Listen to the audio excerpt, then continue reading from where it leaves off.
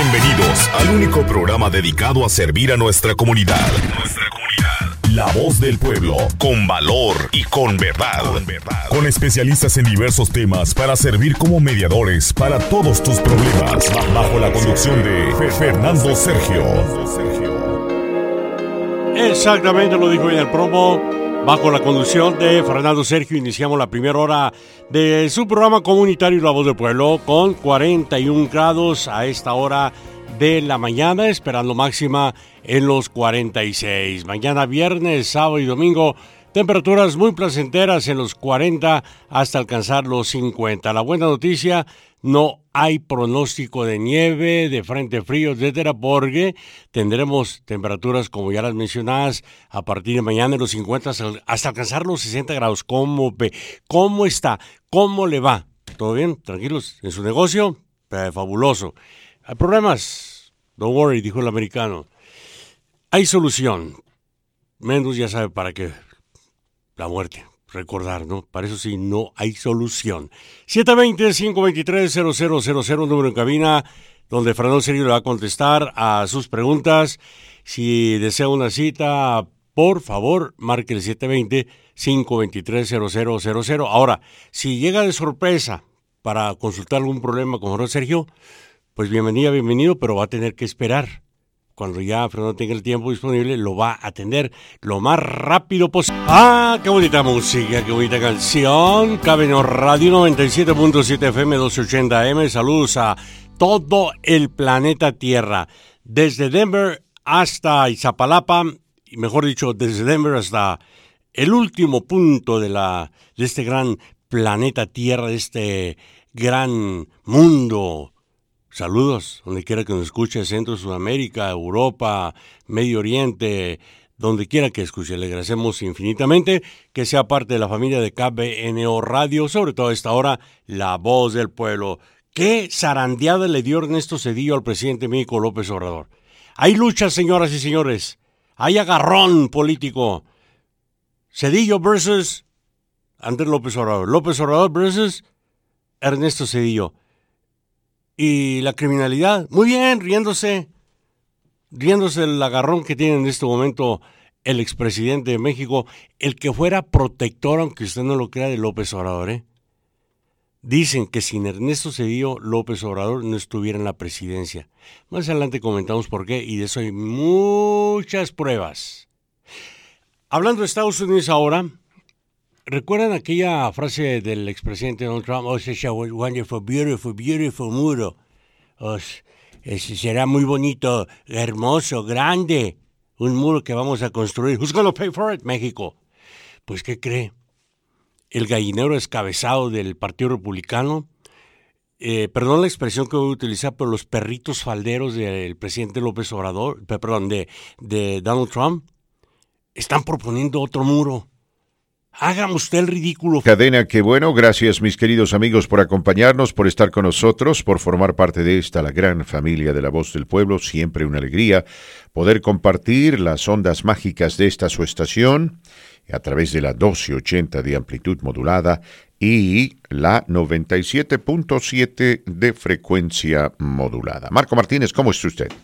Buenos días, don Fernando Sergio. ¿Cmo le va? ¿Cómo está? ¿Qué me platica? ¿Qué dice? Todo bien, gracias al Todopoderoso. Todo bien, gracias al Todopoderoso. Podría estar un poquito mejor o mucho peor.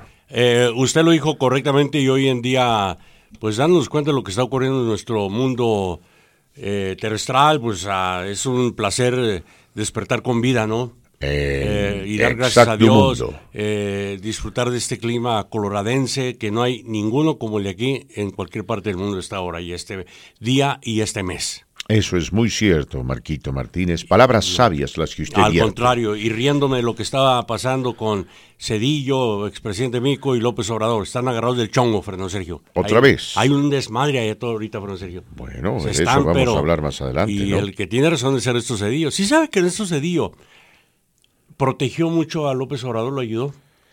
No sabría decirle. No, mire, es que está escrito. Lo que yo le puedo decir es esto, que ¿por Ernesto Zedillo le salvó el pellejo a México, porque cuando mataron a Colosio, él fue el candidato que se hizo cargo usted sabe, ¿no? Del PRI fue elegido y demás. Y México entró en una crisis terrible. Sí, recuerdo, sí. ¿Cómo no? Y él personalmente tomó la decisión de hablar personalmente con el presidente de los Estados Unidos, Bill Clinton. ¿Ah? Y Bill Clinton facilitó un préstamo de $50 billones. Muy bien. Y en cuestión de 6 meses México le devolvió el dinero a Estados Unidos. Entonces hay que reconocer, ¿no? Hay mucha buen gente, economista, Cedillo. era buen economista, Sí, para sí. mí fue buen presidente. Algunos creen que no, pero para mí sí. Bueno, A ver. hay gente que se cree cuando echan mucho veneno, me explico, ¿no? Gente que se come lo que ciertas personas dicen del vecino al otro vecino, ¿verdad? Hay gente que se lo cree y en ese punto estamos, pero en aquellos años cuando Cedillo estaba en poder de la presidencia, López Obrador pretendía lanzarse como llamado alcalde, jefe capitalino, ¿ok? Entonces le avisan a Cedillo que el señor López Obrador no estaba registrado en Ciudad de México, no tenía un domicilio registrado. Sí. ¿Qué hacemos? Y Cedillo dijo, déjenlo, denle una manita, déjenlo así. Y así fue como llegó a ser jefe capitalino. ¿Y ahora qué es lo que Bueno, está diciendo López Obrador? Hablando pesas y etcétera, pero no solo eso, Juan Sergio. Ayer hubo una convención en Ciudad de México donde participó Ernesto Cedillo como invitado orador. Habló sin mencionar nombre, pero Irán, Venezuela, otros países más se unieron para criticar el mandato presidencial sin mencionar nombre por los crímenes, amenazas, la mordaza a la prensa escrita, al periodismo. Bueno, usted me dice que México está entre esos países, entre los países que... No, permítame. A ver, léame bien la nota, Mire, por favor. Irán, Venezuela, en Naciones Unidas expresaron su preocupación por la libertad de prensa en México bajo la presidencia de López Obrador. Casi tan llamativo como lo anterior es que el antiguo protector de AMLO, el expresidente Ernesto Cedillo, le dio una zarandeada sin mencionarlo por su nombre, ya que dijo anoche en la Ciudad de México que en algunos de nuestros países el populismo hecho gobierno trabaja para erosionar las bases de la democracia y llamó a defenderla. Y de ahí se agarró Ernesto Cedillo. Esto fue en el Consejo de Derechos Humanos de la ONU en Ginebra, donde también ayer se alzó un coro de voces fuerte y prácticamente generalizado para señalar el irrespeto del gobierno mexicano a la libertad de expresión y el ejercicio del periodismo, aparte de lo que mencionara Ernesto Cedillo, Francerio. Interesante, Marquito Martínez. Sí. Interesante, y le voy a decir por qué. A ver, si partimos desde el principio de que el presidente Ernesto Cedillo Ponce de León tiene la autoridad moral para hacer esta crítica en contra de México, nos vamos a encontrar con un consenso mayoritario. Pero yo le digo, invita a una reverenda carcajada y hasta produce un dolor de cabeza el asumir que Venezuela e Irán, dos países que son conocidos por reprimir a su gente con gobiernos autoritarios, le estén criticando a México, donde hay mucha más libertad de prensa que en esos países. Y otra cosa, me sorprende que Venezuela se anime a hacer esto, habida cuenta que el señor López Obrador siempre ha tratado de proteger al gobierno de Maduro. ¿Y cuál es la fuente de esa nota, por favor? La fuente viene siendo el Financiero, el Excelsior, el Reforma y el Universal, Francerio. Son varios, basados en un artículo, historia de Pablo Giriart. Muy bien. Compartido a esos rotativos que él le mencionaba. Bueno, ya el presidente Calderón contestó. ¿Se refiere al presidente López Obrador? Sí, al presidente López Obrador tras las declaraciones del expresidente Ernesto Cedillo sobre el término neoliberales.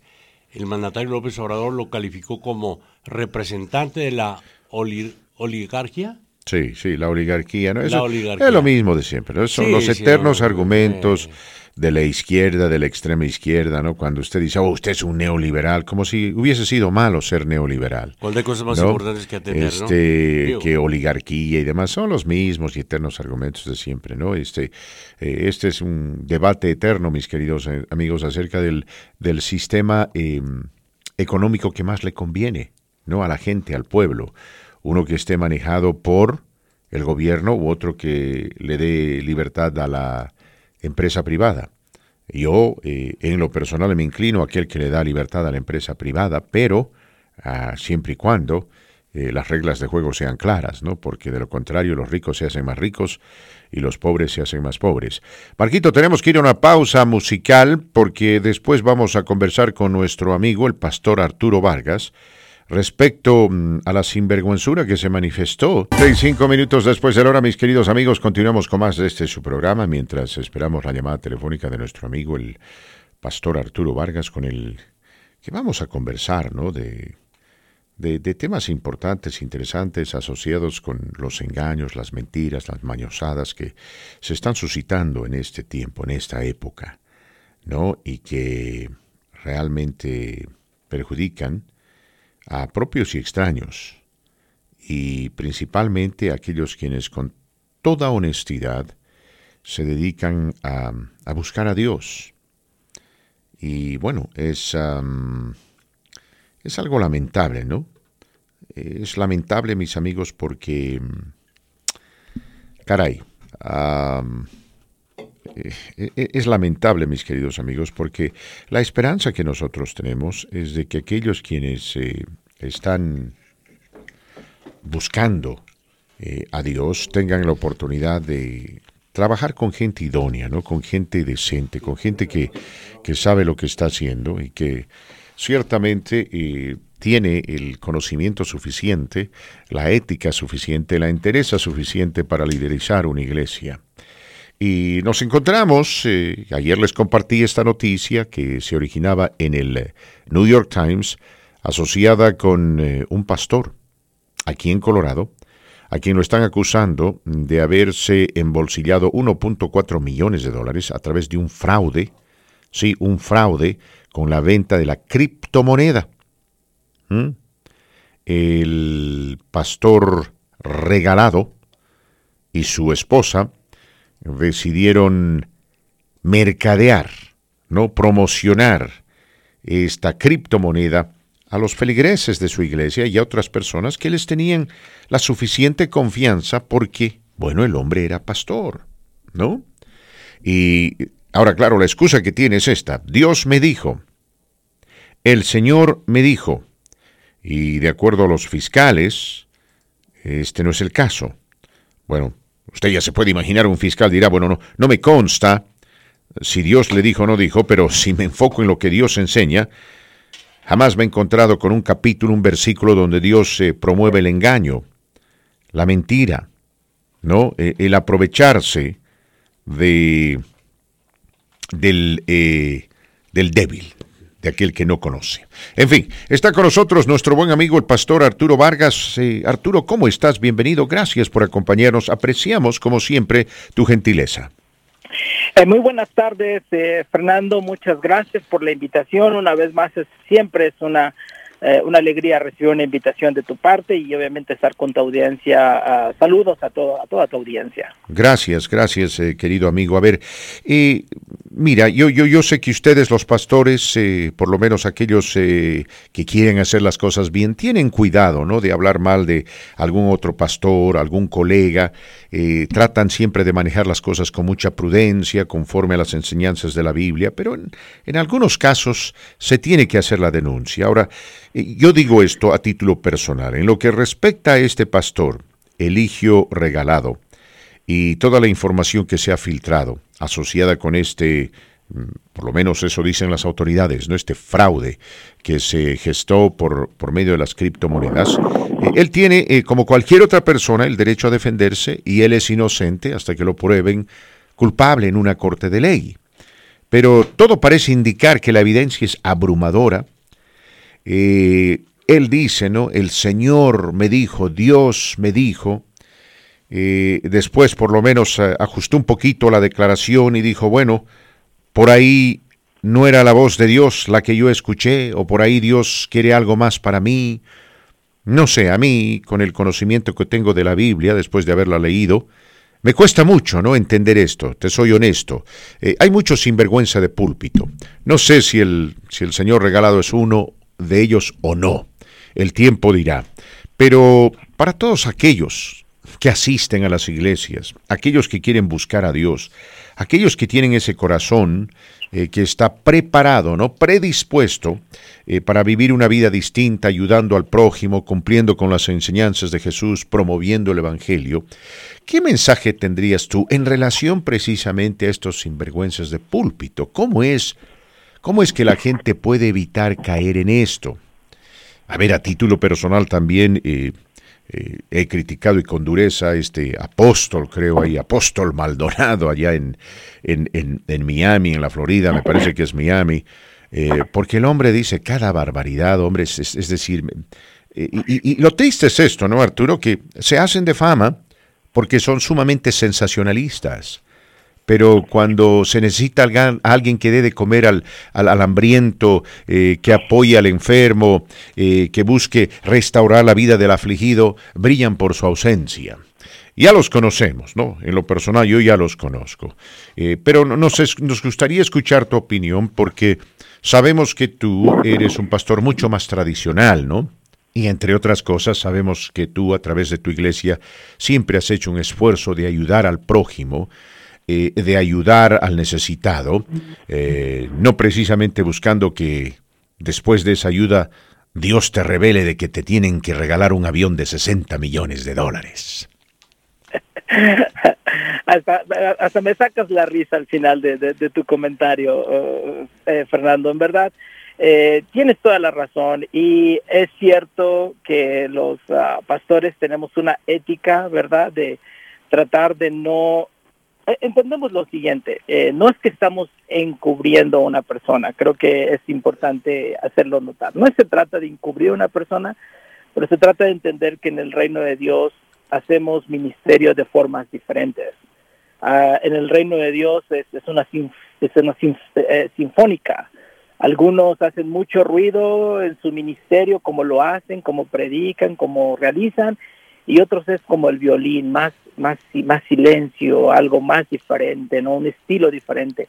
Algunos se dedican a dar de comer al hambriento, otros se dedican a alcanzar a los educados, a los que han alcanzado un nivel de educación, diferentes formas, es lo que estoy refiriendo de hacer ministerio. Entonces, no queremos encasillar a Dios en una forma de cómo se hace ministerio, diciendo que la mía es la única correcta, que sería erróneo hacerlo de esta forma.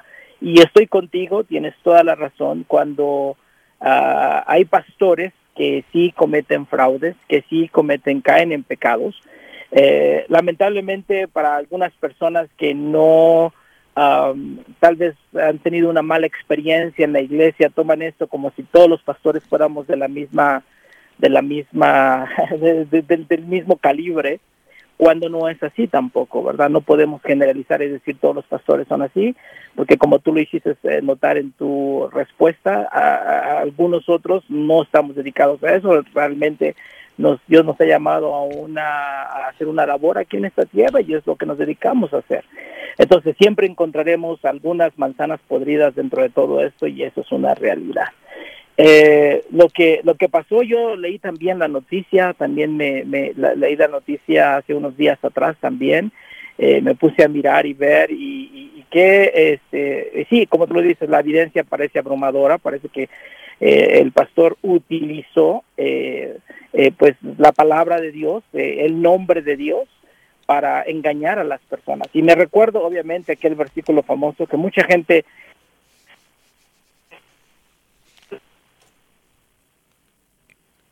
Caray, me parece que lo hemos perdido, ¿no?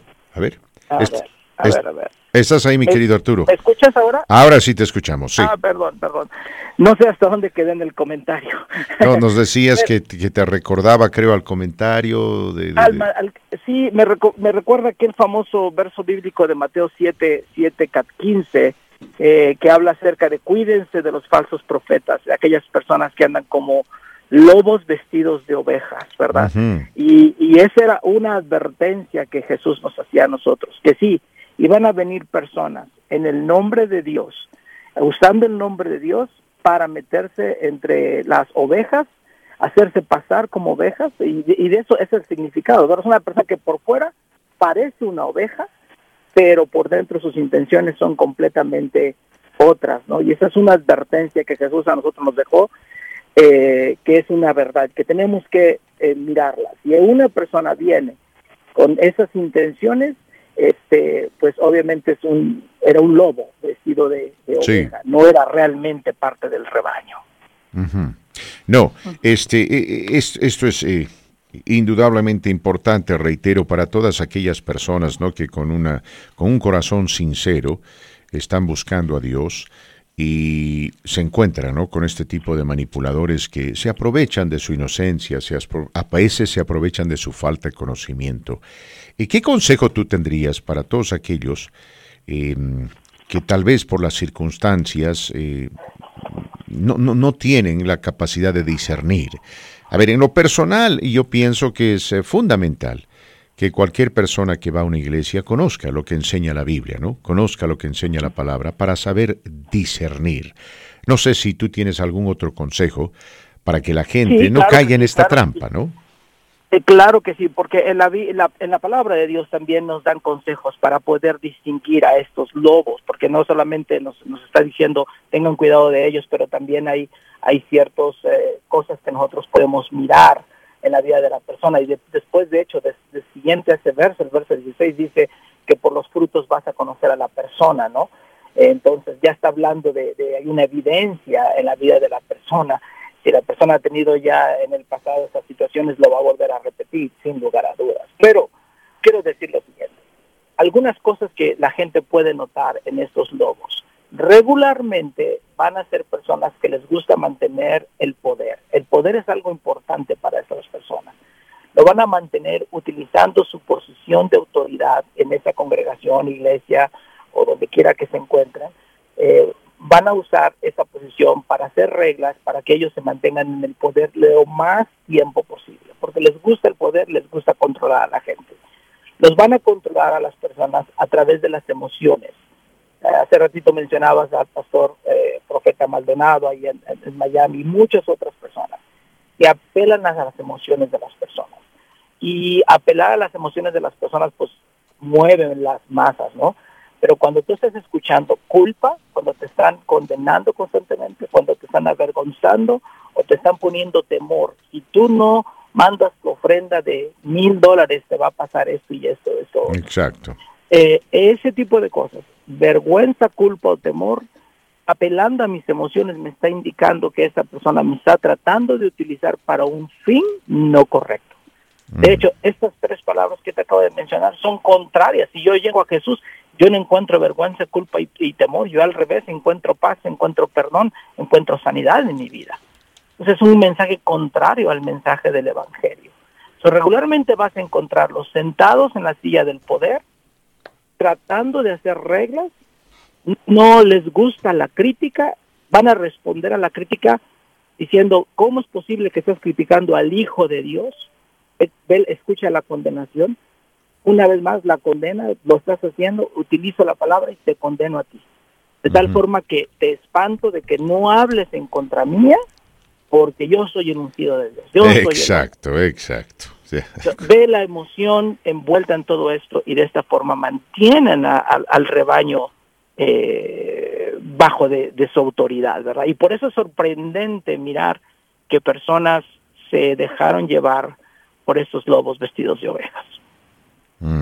Bueno, es importante escuchar esto y te agradecemos profundamente, mis amigos, el pastor Arturo Vargas, quien con la gentileza, ¿no?, que lo caracteriza, se comunica con nosotros para dejar bien en claro de que evidentemente existen lobos disfrazados de ovejas, sinvergüenzas de púlpito y punto importante el que él subraya, ¿no?, la manipulación de la emoción.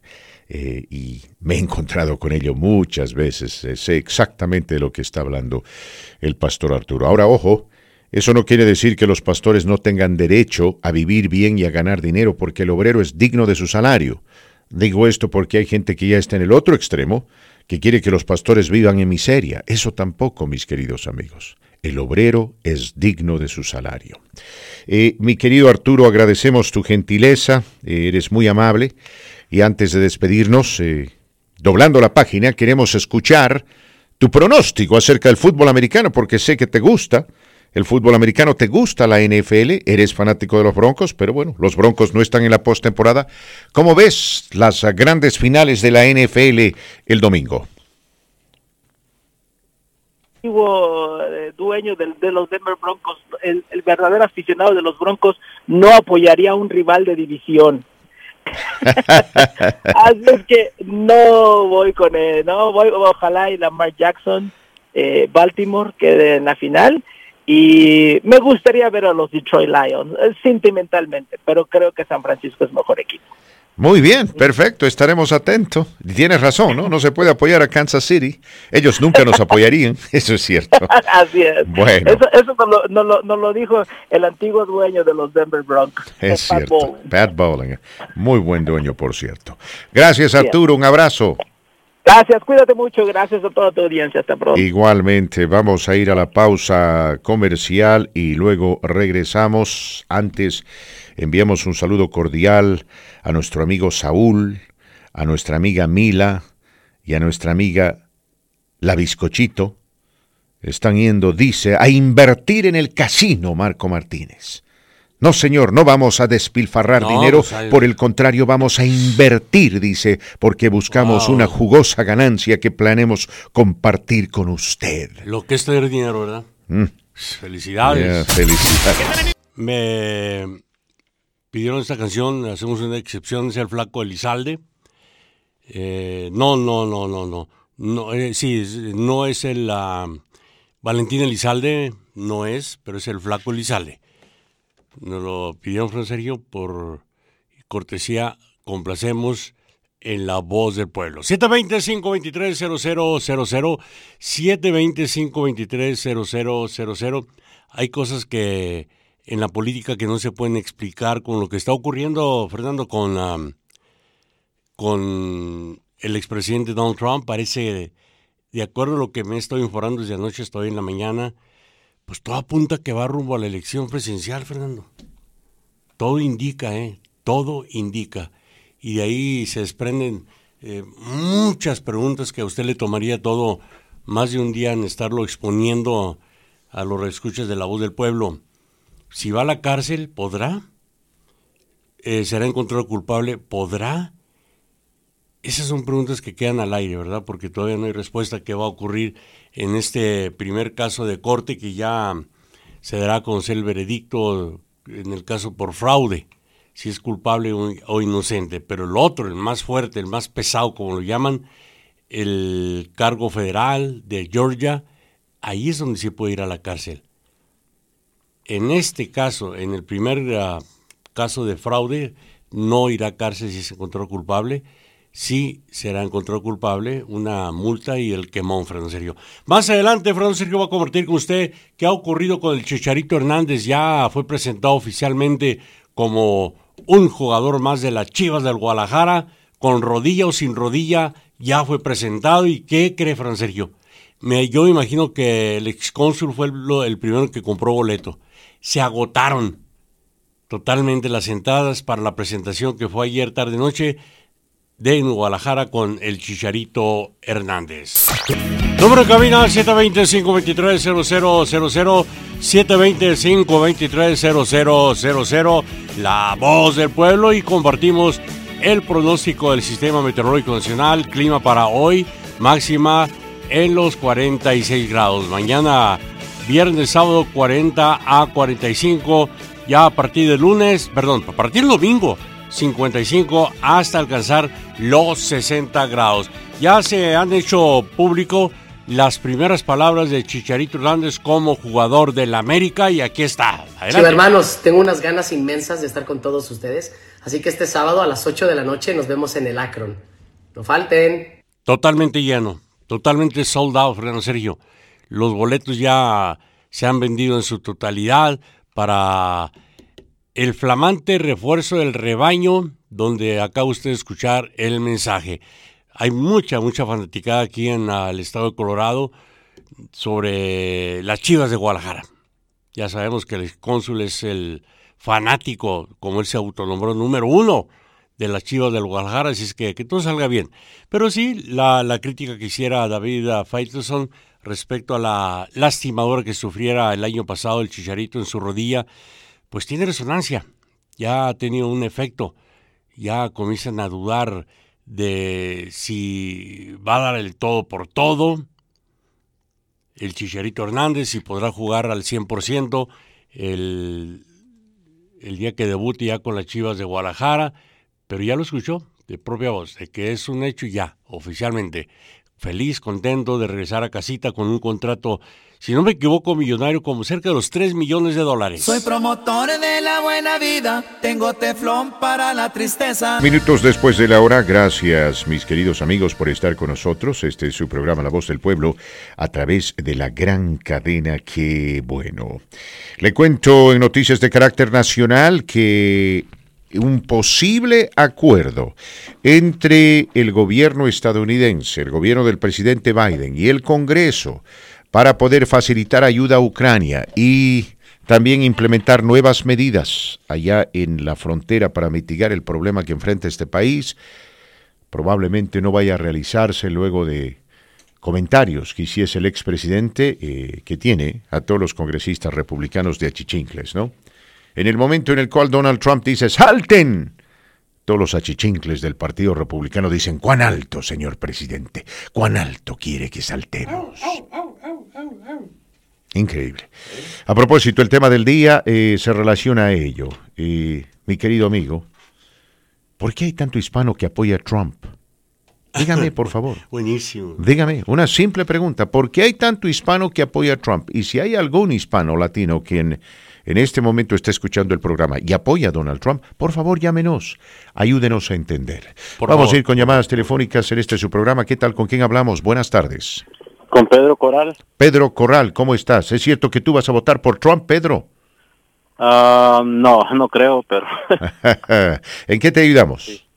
Sí, una preguntita, Sergio. Mira, yo los escucho todos los días, pero mi preguntita es, mira, mi licencia se va a vencer. Se va a vencer ahorita en mayo. Sí. Y quería saber si puedo renovarla por internet.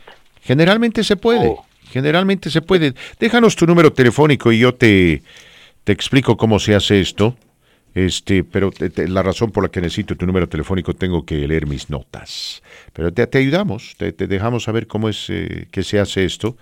Generalmente se puede, mis queridos amigos. Ustedes saben, al principio de la implementación de esta ley, caray, cómo complicaban las cosas, ¿no? Qué difícil era renovar licencias. Algunos se pasaban de malcriados porque apenas teníamos 2 o 3 lugares donde renovarlas, hablando de las licencias marcadas. Pero bueno, esto ha cambiado, mis queridos amigos, ha mejorado durante la administración del gobernador Jared Polis. Eso hay que reconocerlo. Hay que ser, creo yo, honesto. Nos colgaron ahí, Marquito. Vayamos a la otra línea telefónica, por favor. Sí, pero que le llame, que no lo haga esperar tanto tiempo, por favor, por favor. Que le llame, que no... así me dijo, no sé, hablé con él. Ya, más llamadas telefónicas, por favor. Ahí está la línea 23, me parece. ¿Qué tal? ¿Con quién hablamos en La Voz del Pueblo? ¿Con quién hablamos en La Voz del Pueblo? ¿Se nos fueron? La línea 60. Buenas tardes. Buenas tardes, esta es la línea del Ninel Conde, puro plástico. Esta es la... Sí, esta... a ver, no, esta es... esta, mire. No, mire. esta creo que es la línea de... Ay, güey, no es la Ninel. ¿Es de Yuri? No es de Yuri. No, esta es la... mire, por grandota esta es la de Jennifer López, mire. No, ¿O acaso será la de Kamasutra Martínez? Creo que es la del Kamasutra Martínez. Pensé que era la de Gloria Trevi, pero es la del Kamasutra. Es la mejor. Kamasutra. Ojo. Fernando, soy el Pitbull, buenas tardes. ¿Cómo estás, Pitbull Faitelson? Muy bien. Oye, hace ratito escuché al pastor... Arturo. Sí. Yo no sé si sea algo, una crítica constructiva. Sí. Yo escucho el programa, como saben, por años tengo escuchándolos. Sí. Sabes que realmente yo tengo una crítica para el pastor Arturo Vargas. ¿Cuál es tu crítica, Pitbull? Y yo, si él quiere marcarme, yo doy mi información, número de teléfono, nombre, lo que quieras. Sabes que anteriormente, hace aproximadamente unos 6 meses, yo asistí a su iglesia. Uh-huh. Ellos están ubicados allá por la Ralston y la Wadsworth. No sabría decirte. Sí, ahí están ubicados.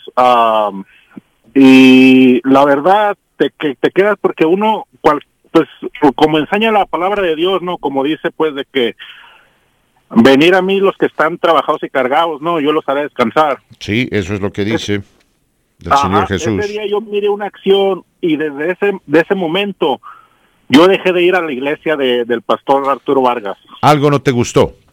Ajá. Y algo tú... no me gustó. Miré una persona, se podría, no sé yo si sería homeless o no, uh-huh. pero estaba vestida la persona humildemente. Sí. Y estaba al frente de la iglesia, tenía sus manos levantadas, orándole a Dios o en lo que él crea, pues. Sí. Y lo que hicieron las personas que le nombran que ujieres de la iglesia esa, al hombre lo tomaron y lo sacaron para afuera. Mira, yo pienso Desde que entonces, si lo sacaron, y lo que tú deberías haber hecho, mi querido Pitbull, es hablar con los sugieres o los consejeros, o en todo caso con el pastor y decirle, ¿me puede explicar por qué lo retiraron? Porque a veces siempre hay una historia detrás de la historia. Te explico, a ver, te cuento, a mí me pasó esto, no voy a mencionar la iglesia, es una iglesia grande que también está en Arvada, una iglesia grande, es más, a ver, aquí está la iglesia, es Faith Bible Chapel, ¿la conoces? Sí, la conozco. Yeah. Faith Bible Chapel. En Faith Bible Chapel dejaban que una persona musulmana participaba él en las reuniones, él dijo que era musulmán, pero que quería saber cómo funcionaba el cristianismo, etcétera, y le permitieron, ¿no? Participar, escuchar. A veces el hombre hacía ciertas críticas, pero bueno, trataron de manejar esto con mucha prudencia, hasta que un día se enteraron de que este hombre empezó a despotricar contra el pastor y cuando le dijeron, mira, bueno, no vamos nosotros a permitirte esto, ¿no? No tenemos la menor intención de permitirte esto, hemos tratado de ser razonables contigo, no se puede, por favor, te vamos a pedir que ya no regreses, y amenazó por teléfono con meter una bomba y volar la iglesia, y entonces, bueno, pues hoy en día tienes que tomar ese tipo de amenazas en serio, ¿no? Tuvieron que contratar oficiales de policía y bueno, en esta época en la que vivimos es triste, pero tú vas a las iglesias y tienen policías por todo lado. Entonces, ¿quién sabe Fernando, lo que haya sucedido acá? No creo que lo hayan sacado simplemente por ser homeless, ¿no? Ajá. Oye, Fernando. Ya. Cambiando un poquito de tema, yo no soy nuestra amiga Susi Aguirre, pero ¿cuándo me vas a pagar la apuesta que te hice de los Chiefs? ¿Cuál? No me acuerdo. Recuérdame, mi querido amigo. No, recuérdame. Recuérdale. Yo siempre pago. Pues, ¿te acuerdas cuando me apostaste el fuego de Chavo de cuando iban a hacer fuego de Chiefs? Tienes razón. No? Tienes toda la razón. Gracias por recordar. ¿Qué te parece? Hace un par de días habían hablado de los pronósticos, pero pienso que yo voy en contra de los pronósticos tuyos. Pienso que Lions va a ganarle a los 49ers, aunque me duela porque los 49ers es mi equipo. Puede ser. Pero van a perder. Puede ser. Yo creo que gana Detroit y en la otra serie ganan los Chiefs. Sobre el Super Bowl va a ser Detroit contra Detroit Chiefs. A ver, lo voy a anotar. Aquí el Pitbull dice Detroit versus Chiefs. Y no te preocupes, ya que me recordaste, porque a veces tengo problemas con la memoria, especialmente cuando debo apuestas, mi querido Pitbull, pero ya que me recordaste, las apuestas son cuestiones de honor, así que yo te pago a más tardar entre febrero y marzo, y vamos a ir a comer. He dicho, tenemos que hacerlo, voy a cumplir con mi promesa, te garantizo. La vamos a pasar bien, mi querido Pitbull. Pero no lo vamos a invitar a Marco Martínez, porque este compadre es un traidor, en vez de defenderme anda echándome debajo del bus. No, de aquí a febrero, marzo. Continuamos, mis queridos amigos, 34 minutos después de la hora, 34 minutos después de la hora más de este su programa La Voz del Pueblo a través de la gran cadena que, bueno, a ver, Marco Martínez, una vez más reiteramos la pregunta, el tema del día, ¿no? A ver, las líneas están abiertas de par en par para cualquier latino, hispano, hermano que escuche este programa y que piensa votar por Donald Trump. Llámenos, por favor.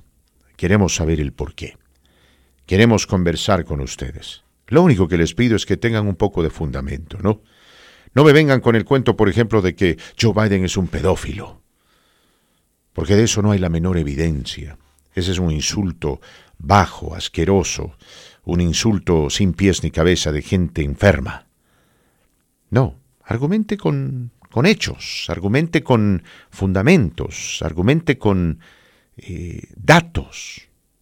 Ahora puede ser una cuestión emocional, ¿no? Tal vez alguien dirá, mire, yo voy a votar por Donald Trump porque, no sé, mi estómago me dice que sí, mi billetera me dice que sí, o porque no quiero que Estados Unidos ayude militarmente a Ucrania. Está bien, déjeme saber, no hay problema. No tenemos el menor problema de hablar de esas cosas.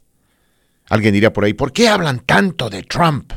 Porque si él llega al poder, van a suceder tres cosas. Número uno, todos los inmigrantes indocumentados serán deportados. Eso lo dijo él, yo no. Número dos, todos los hijos de inmigrantes indocumentados perderán su ciudadanía. Eso lo dijo él, yo no. Y número tres, se empezará a vengar de todos aquellos que lo han criticado, lo han cuestionado, y de aquellos jueces y fiscales que participan en los procesos legales que se les siguen. O sea, básicamente nos va a exponer a un ambiente de total toxicidad. Y vamos a vivir profundamente divididos, con serios problemas. Vamos lamentablemente a debilitarnos y ser presa fácil de nuestros enemigos. Esas son realidades. Pero bueno, le pedimos a la gente que nos deje saber, porque les cuento, mis queridos amigos, que los republicanos estaban dispuestos a firmar un acuerdo con el presidente Biden para que Ucrania e Israel reciban dinero y para que en cierta medida se resuelva el problema fronterizo, ¿no? Con la ayuda de los republicanos, se mitigue lo que está sucediendo en la frontera y así Joe Biden pueda firmar un acuerdo con ellos y tratar, ¿no?, de resolver el problema fronterizo.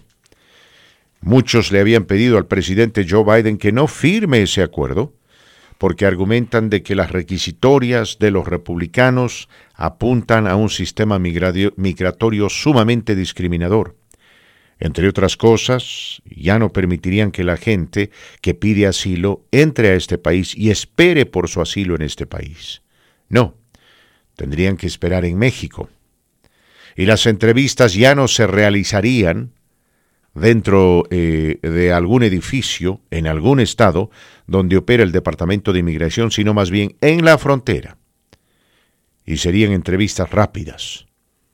Y tendríamos agentes que estarían básicamente programados para decir no. Usted no califica.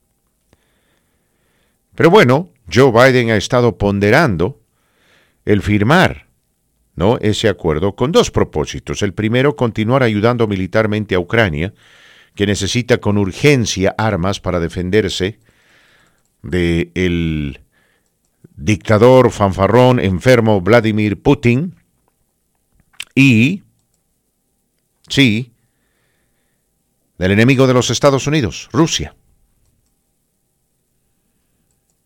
Pero bueno, adivinen qué, los republicanos escucharon las declaraciones de Donald Trump, quien dijo que salvo que el presidente Biden y que el Partido Demócrata se comprometan, ¿no?, se comprometan en su totalidad a obedecer las requisitorias republicanas, que no se firme nada.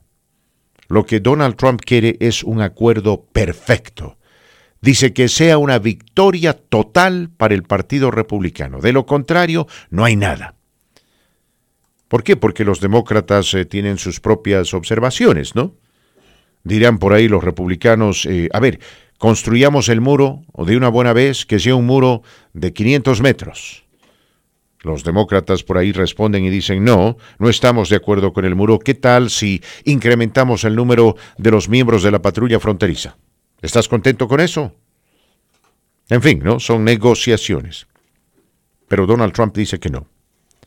Él dice que todo aquello que los republicanos piden tiene que ser cumplido, tiene que ser aceptado. De lo contrario, no hay acuerdo. Dijo, yo no negociaría un acuerdo salvo que ganemos en todo. Tiene que ser perfecto. Y los congresistas y algunos senadores, ¿no?, que son achichincles de Donald Trump, se achicopalaron y básicamente dijeron, lo que usted diga, jefe, y le dejaron saber al presidente Biden y a los demócratas que ya no van a negociar, salvo que se cumpla la voluntad de Trump. Ahora, en el proceso, mi querido amigo, están perjudicando al país. Le están haciendo daño a los Estados Unidos. Pero eso es lo que quiere Trump para después echarle la culpa a Biden. Increíble.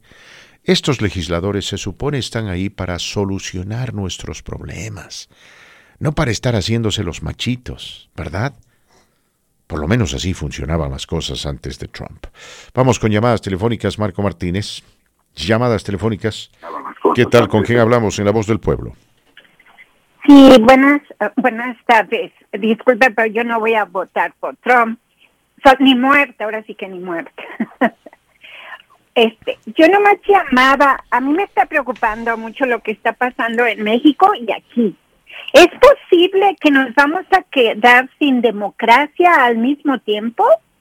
A México y Estados Unidos estamos en una situación muy grave y la cosa es que está envuelto Rusia, está interfiriendo en México y aquí.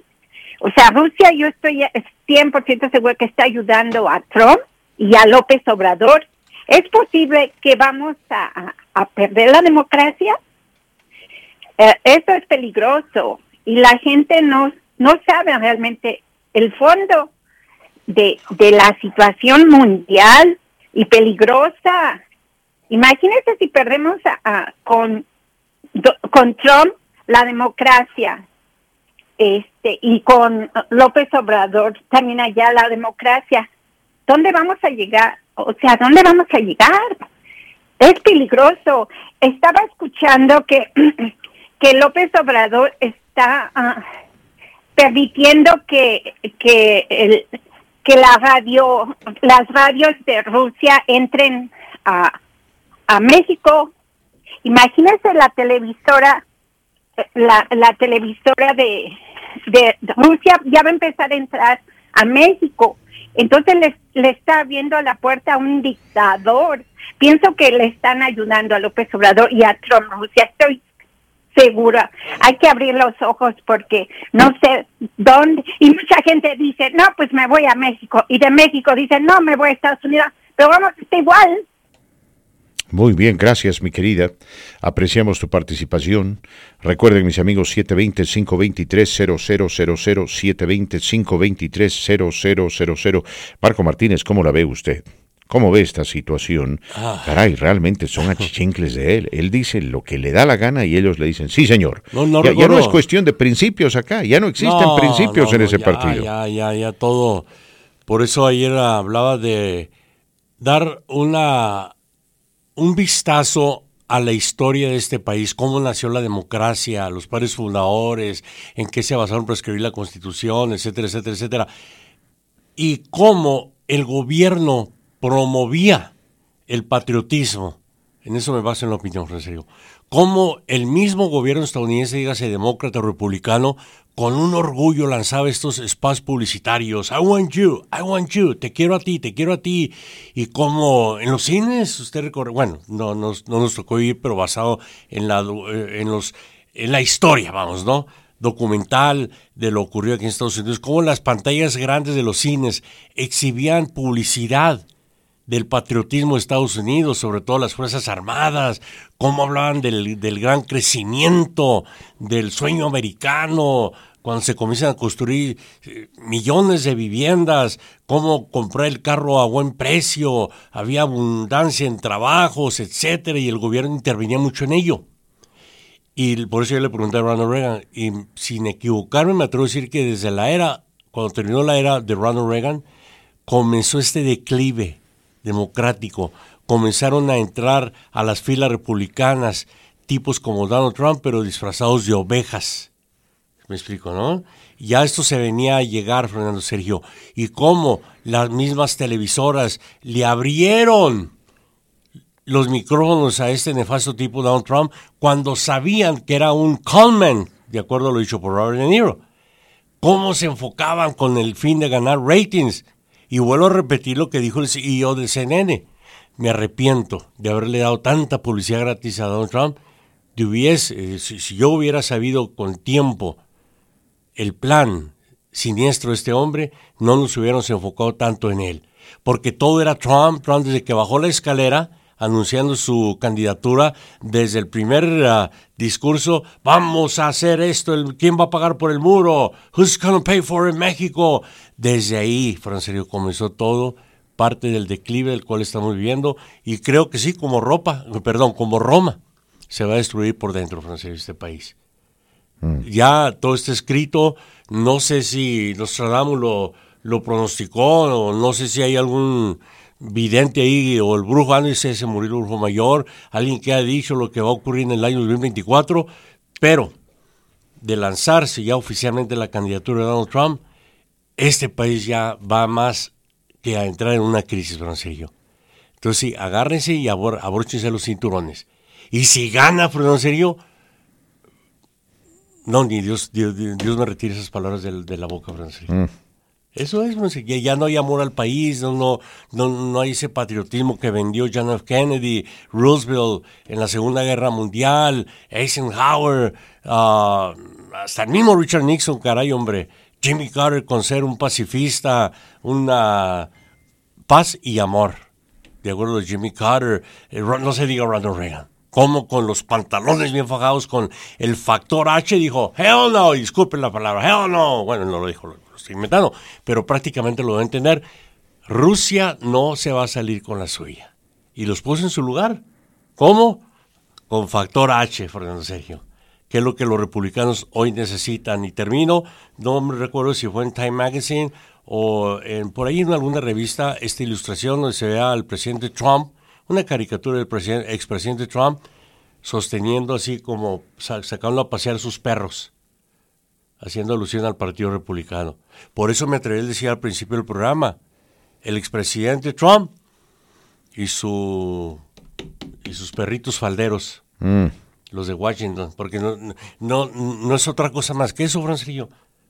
Le tienen un miedo a este hombre que yo aún no entiendo. Trato de preguntarme más y más, pero ¿por qué tanto miedo a este hombre que es el demonio? O quién sabe, a lo mejor, no sé.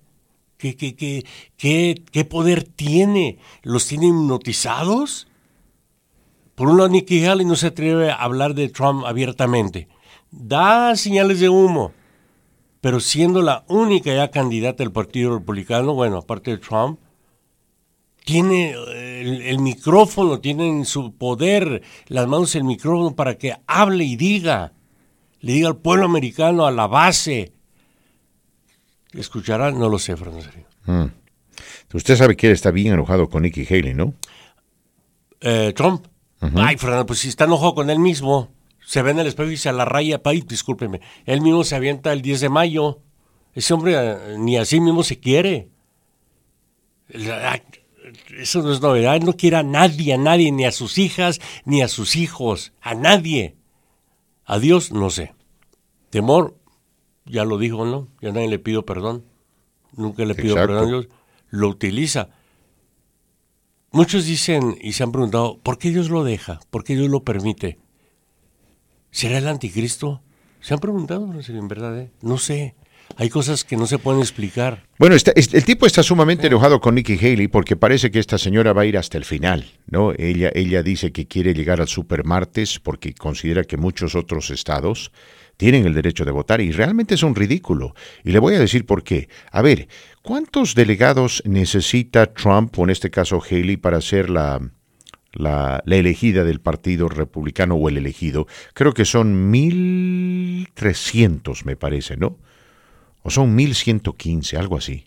Apenas se han disputado, creo, 40 delegados, mis queridos amigos. Apenas se han disputado 40 delegados y hay gente que le está pidiendo ya a Nikki Haley que deje de hacer campaña, que acepte la victoria de Donald Trump. Yo digo, ¿por qué y para qué? No, vayamos al supermartes. Y si después del supermartes el señor Trump gana las primarias republicanas, no hay problema. Entonces se lo reconoce como el ganador. Aunque es interesante ver cómo Trump reconoce solamente sus victorias, ¿verdad? Cuando gana la elección, dice, ajá, el pueblo votó y me escogió. Y cuando pierde, fraude, fue fraude. Increíble. Vamos a la pausa, Marco Martínez, pausa comercial, continuamos con más. Yo cada día más y más que Dios me quiere mucho, ya lo dije anteriormente, hace mucho, cosa que le estoy Y es incondicional, ¿no? No lo quiere porque usted merezca ser querido, no, es incondicional. Lo quiere porque él es así. Él quiere a todo mundo, aunque no se lo merezcan, como usted lo dijo, en mi caso, cosa que yo le agradezco a Dios, fíjese. Sumamente a Dios, y que me ha abierto más y más Martín Retana, lo poquito de vista que me queda. Adelante, Fernando. Martín Retana nos envía un mensaje y dice, Fernando, ¿y qué de la inflación? ¿Qué de la inflación? La inflación es un fenómeno mundial y de la inflación no tiene la culpa Joe Biden. Lo que tristemente dio lugar a esta inflación mundial y que está afectando también a Estados Unidos fue la guerra entre Rusia y Ucrania. ¿No? Porque a Rusia le dio la gana de invadir a Ucrania, con todo tipo de excusas y mentiras. Y bueno, estamos donde estamos. La inflación ha mejorado. A mí tampoco me gusta la inflación, ¿eh? La inflación ha mejorado. Aquí el problema es de que el Partido Republicano rehúsa escoger a otra persona que no sea Trump. Habida cuenta de que los sondeos muestran que muchos estadounidenses no van a votar por Trump y lo harán por Biden simplemente porque Trump estará como representante republicano. Para un ejemplo, basto yo. Mire, si Nikki Haley fuese la candidata republicana, tendría que pensarla. Le soy sincero, porque hay muchas cosas que no me gustan del señor Biden. Pero si vamos a tener a Biden y Trump en la contienda electoral, nunca votaré por Trump. Semejante nefasto. No. En el momento que pienso en votar por él, el estómago se me revuelve, mis amigos. Semejante nefasto, ¿no? Mentiroso, mañoso, hablador, soberbio. De lo peor. A mí me criaron de tal forma como para jamás amistar ese tipo de personas, menos aceptar sus basuras. A ver, vamos a ir con llamadas telefónicas. ¿Qué tal? ¿Con quién hablamos? Buenas tardes, mi Fernando. ¿Cómo estás, mi querido amigo? Pues aquí, carnal, nomás para decirte que los güeros están ciegos, tantos problemas que se ha metido ese otro güero y todavía van a votar por él. Y además, acuérdate, o sería falso, cierto, que los primeros días que se empezó a reelegir, dijo, voten como un perro y váyanse, ya si se enferman y se mueren, ya no hay problema. Puede ser, ¿no? Donald Trump ha usado muchas veces el término perro para insultar a otras personas. No, eso no lo dijo, no. Ahí sí no estoy de acuerdo contigo. Lo que ya sé lo que habla nuestro reescucha, las bajas temperaturas de Iowa, congelantes, les dijo, no importa cómo esté el clima, salgan a votar y si mueren, no se van a arrepentir. Eso fue lo que no mencionó perros, ¿eh? Bueno, gracias por la aclaración. Bueno. Marquito Qué Martínez. bueno. Qué bueno que tenemos aquí al Kama Sutra para aclararnos cualquier confusión. Oye, carnal, un saludo que haya. No, sí, dijo el güero, parte de Pedro Bota, saludan a mi Mario, a Claudia. Oye, Pedro, ¿dónde estás ahora? Aquí ando batallando, pero aquí andamos. Pero ¿sigues con el negocio o ya no? Ahorita estoy ahí bajito en eso, tengo un storage. Y no he podido encontrar un buen localito acá en Aurora, pues hay mucho dinero para acá, hombre. Yo te entiendo. Pedrito Botas era un campeón para no solamente confeccionar botas, sino también para reacondicionarlas, ¿no? Especialmente esas botas de Godzilla que tenía ahí Yuri Vázquez, ¿te acuerdas? Simón, y las de mezclilla. Gracias, mi querido Pedro, un abrazo para ti, un saludo cariñoso. Alguien le va a llamar más adelante, me envió mensajes internos, pero ya le espero que estés bien. Sí, gracias, pero no tengo tiempo para estar chateando, estoy al aire, pero anda sumamente enojada, no con usted ni conmigo, y le va a echar una llamadita, porque me manda la queja larguísima internamente, y le digo, qué mejor que usted lo exprese al aire. Pero anda que echa chispas, Fernando Sergio. A nuestro amigo Douglas Gómez nos envía un mensaje, dice, no puedo hablar con usted ahorita, pero lo llamo pronto, conoce él a mucha gente que va a votar por Trump. Y por eso yo digo, ¿no? Si alguien quiere o piensa votar por Trump, déjenos saber por qué. Lo vamos a tratar con respeto. Les soy totalmente honesto. Yo no estoy aquí para insultar a nadie, ni intimidar a nadie, no. Vamos a tratar con respeto, ¿no? Y podemos tener un diálogo interesante. A ver, me encontré el otro día con una señora en el supermercado que estaba convencida, ¿no?, de que Donald Trump era una mejor opción. Y le dije, pero señora, le dije, con todo respeto, ¿usted cree que este es un buen hombre? Me dijo, no es un buen hombre. Me dijo, pero ¿sabe qué? La Corte Suprema y el Congreso lo van a tener por el cuello, así que él no va a hacer todas las cosas que dice que va a hacer. Le dije, no es así. Y tuvimos una conversación amigable, ¿verdad? Al final, ¿no? Dios nos ha dado el libre albedrío y uno puede votar por quien quiere. Estoy convencido de que cualquier persona que vaya a votar por Donald Trump está cometiendo un grave error, ya sea por ceguera, por ilusión, o porque simplemente le tiene mucho rechazo a Joe Biden y le está echando la culpa por cosas que no han sucedido. El problema principal de Biden, ¿saben cuál es? La comunicación. Seamos honestos, ¿no? Por su edad el hombre no habla bien, también nació tartamudo y le cuesta comunicar sus logros.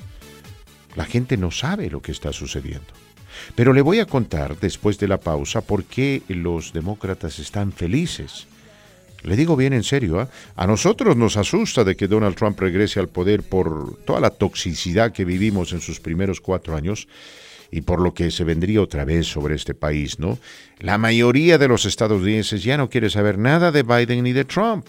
Y entre esos estamos su servidor y muchos otros. Hubiese sido lindo ver a nuevas caras, políticos más jóvenes, con ideas, con propósito, con ambiciones, ¿no? Debatir los temas más importantes asociados con este país. Pero bueno, parece que nos vamos a quedar con Trump y Biden. Y hay muchos demócratas que están felices, no comparten nuestra preocupación. Después de la pausa le voy a hablar con este clima, recordando que ven temperaturas un poquito más altas a las de este día y mañana viernes, para que usted lo siga gozando, disfrutando y dar gracias por lo que Dios nos brinda en cuestión de madre naturaleza. Y agradecerle sobre todo que siga usted en perfecta sintonía con KBNO Radio 97.7 FM 1280 AM.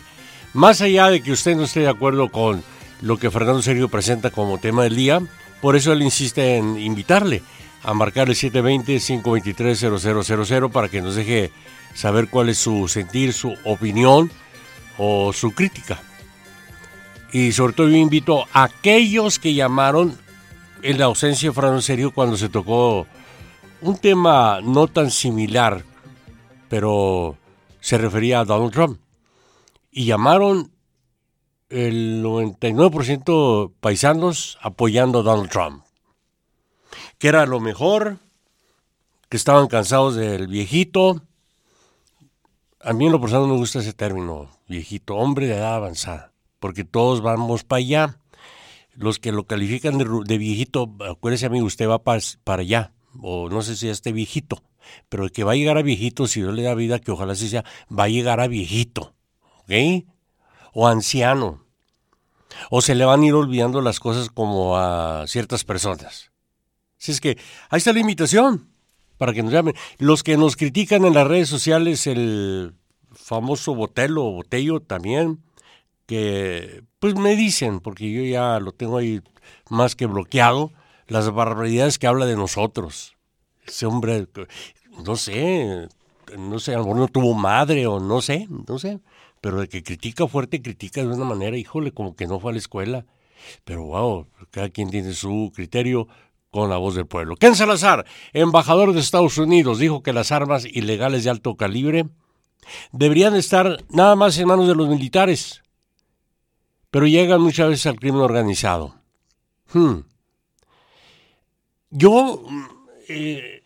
Nos dice lo que ya sabemos. Armas de asalto tipo militar de alto calibre. Llega al crimen organizado para matar a mucha gente en Estados Unidos y México. No, ¿qué pasó, mi Ken Salazar? Ahí matar mucha gente en Estados Unidos. En México sí. Pero el crimen organizado de México, matar a gente en Estados Unidos. Con todo respeto, Ken Salazar, embajador, creo que ahí no estamos de acuerdo, si lo explica un poquito más. Eso fue lo que manifestó el embajador, señalando que el enfoque debe ser reducir el flujo de las armas que vienen de Estados Unidos a México. Está usted con la mayoría, embajador Ken Salazar, pero en este discurso que diera hoy en la mañana, yo me pregunto, ¿sabrá el embajador Ken Salazar o quiso omitir y por qué no dijo? Me gustaría lanzar una investigación para ver cómo las armas que son de uso exclusivo para el ejército mexicano llegan a manos del crimen organizado. ¿Habrá alguien que las venda o alguien que las revenda? Ejemplo, el ejército mexicano por medio de su, departamento ordena 1,000 cuernos de chivo, coloquialmente conocidos, AK-47. Llegan a manos del ejército mexicano. ¿Se reportarán los 1,000 cuernos de chivo? Porque de ahí parte de ellos se vende al crimen organizado. Hay cosas que no se publican ya en México, y se entiende. Hay periodistas que ya dejaron de ser investigadores por miedo, y se entiende. Pero si un periodista, bajo el anonimato, investigara quién es el que da la orden para vender ese armamento al crimen organizado y cómo hacen la tranza, cómo hacen la transacción, qué general es el que tiene el poder para vender el armamento que con el erario público se compra a las armerías aquí en Estados Unidos. ¿Quiénes son los que dentro del ejército venden el armamento que supuestamente es de uso exclusivo para el ejército? Un gran país que le da la oportunidad, y para eso la visita de nuestros amigos de Centros de Recursos Mi Casa, en la voz de María José. ¿Cómo está, María? Hola, buenas tardes. Estaba ahí barajeando en mi mente el nombre. Y dije Juan María José. María José, ahí está. Hombre, adelante, María José, le escuchamos. Bueno, pues buenas tardes, Colorado. Como ya dijeron aquí, mi nombre es María José y vengo con Mi Casa Resource Center para los que no nos conocen, Mi Casa Resource Center es una organización sin fines de lucrativos que ofrece servicios enfocados en ayudar al desarrollo de las familias latinas. Les cuento a todos que el sábado 24 de febrero tendremos un taller intensivo para crear presupuestos para su negocio. De 8 a.m. a 3 p.m.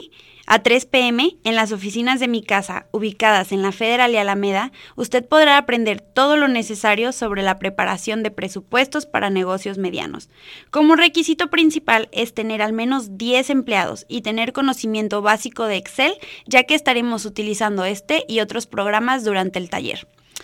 El 24 de febrero será una fecha bastante ocupada aquí en Mi Casa, porque también estaremos ofreciendo nuestro popular taller de contabilidad. Este taller está diseñado para cubrir las necesidades de aquellos dueños de negocios pequeños que apenas están empezando a tomar el control de sus finanzas. Por solo $75, usted aprenderá a navegar hojas de Excel, entender las declaraciones de impuestos para sus negocios y los sistemas básicos para unas finanzas sanas. Este taller se llevará a cabo de 8:30 de la mañana a 2:30 p.m. en la tarde, también en las oficinas de Mi Casa. Para más información, no dude llamar al 303-573-1302 o busque www.micasaresourcecenter.org.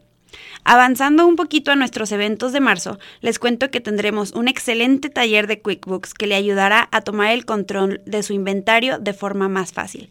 El precio es de $75 e incluye una suscripción de 1 año al programa de QuickBooks. Anótelo en su agenda y apúntese, porque tenemos cupo limitado. Este 1 de marzo los esperamos de 8:30 de la mañana a 2:30 en Mi Casa Resource Center para el taller de QuickBooks. Por último, ¿sabía usted que en Mi Casa Resource Center ayudamos a las personas a conseguir un título universitario? Usted puede tomar una de nuestras clases por solo $50 y automáticamente obtener créditos universitarios que cuentan para un diploma en negocios o administración en la Universidad de Denver o en el Aurora Community College. Para más información de cómo funciona este servicio que ofrecemos, por favor llame al 303-539-5650. Otra vez, 303-539-5650. Gracias por escuchar y por favor vengan a visitarnos a nuestras oficinas ubicadas en la 345 South Grove Street o mándenos un mensaje a través de nuestra página web www.micasaresourcecenter.org o también puede llamar al 303-573-1302. Hasta la próxima semana. Hasta la próxima, María José. No se me mueva de ahí, por favor, porque hoy no tenemos regalos aquí en la radio, no hay boletos para ningún concierto, no le vamos a registrar para nada, ningún regalo más que la música para usted, que se llama María José, para usted y para todos que las que ven ese nombre tan bonito, que lo inspira. Que bueno, hay ciertas canciones que se tienen que dejar como están, ¿no? Sacar versiones en español, no estoy de acuerdo. En este caso, con esto no estoy de acuerdo. No van. No estoy de acuerdo con usted. Yo siempre lo he dicho. Esa canción no, en mi opinión. Pero mire quién la interpreta. No le rinde culto a la canción original de CCR. Yo sé. Por favor. Pero mire el video primero. Yo soy fanático. Ya lo he visto 500 veces. Esto no es nuevo. Ya he tenido ganas de ver. Esto no es nuevo, por favor. Ya me cansé. Esto está la coronilla de estos artistas nuevos. A ver, hablemos del Juanga. El Juanga tiene un repertorio enorme de canciones preciosas. ¿Por qué tiene que ponerme este refrito en español? Porque a él se le antojó grabar eso. No, tiene que tener permiso. Con el papucho no se meta. Él dijo, yo quiero grabar esto. Yo quiero mil veces preferible. Yo quiero el Noa Noa. Póngame, no me vuelvo a enamorar, querida, en fin, tantas canciones preciosas que tiene el Juanga y este compadre me pone un refrito en español. A ver, escucha la original, déjeme escuchar la original, por favor. Además, ¡wow! ¡Viva la música! Están los originales.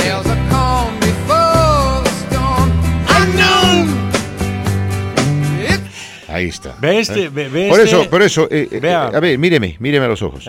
Calle, escuche y aprenda. Usted aprende de música. Bien. Mire, Fernando, vea este güerito aquí. Es el hermano de Foley, ¿cómo se llama ese muchacho? ¿Cuál güerito? Yo no veo ningún güerito. El que está aquí.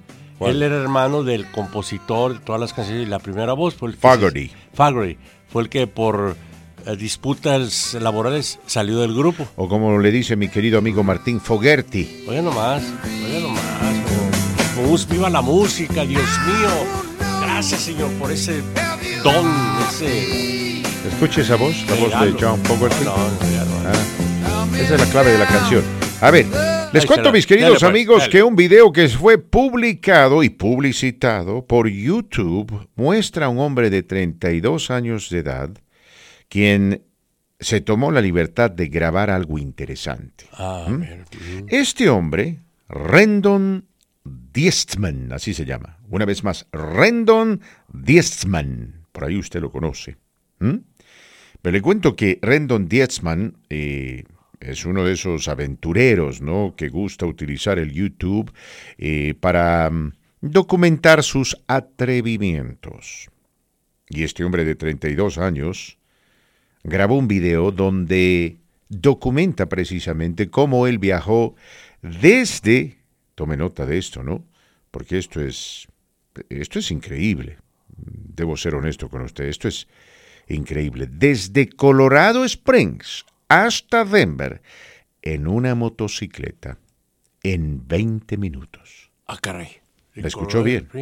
Porque de Colorado Springs hasta Denver toma 1 hora. 1 hora, sí. ¿Pero cómo? Pero este hombre lo hizo en 20 minutos. ¿Explique cómo? En una motocicleta con muchísimo poder. Ya se puede imaginar así como Evil Cannibal, ¿no?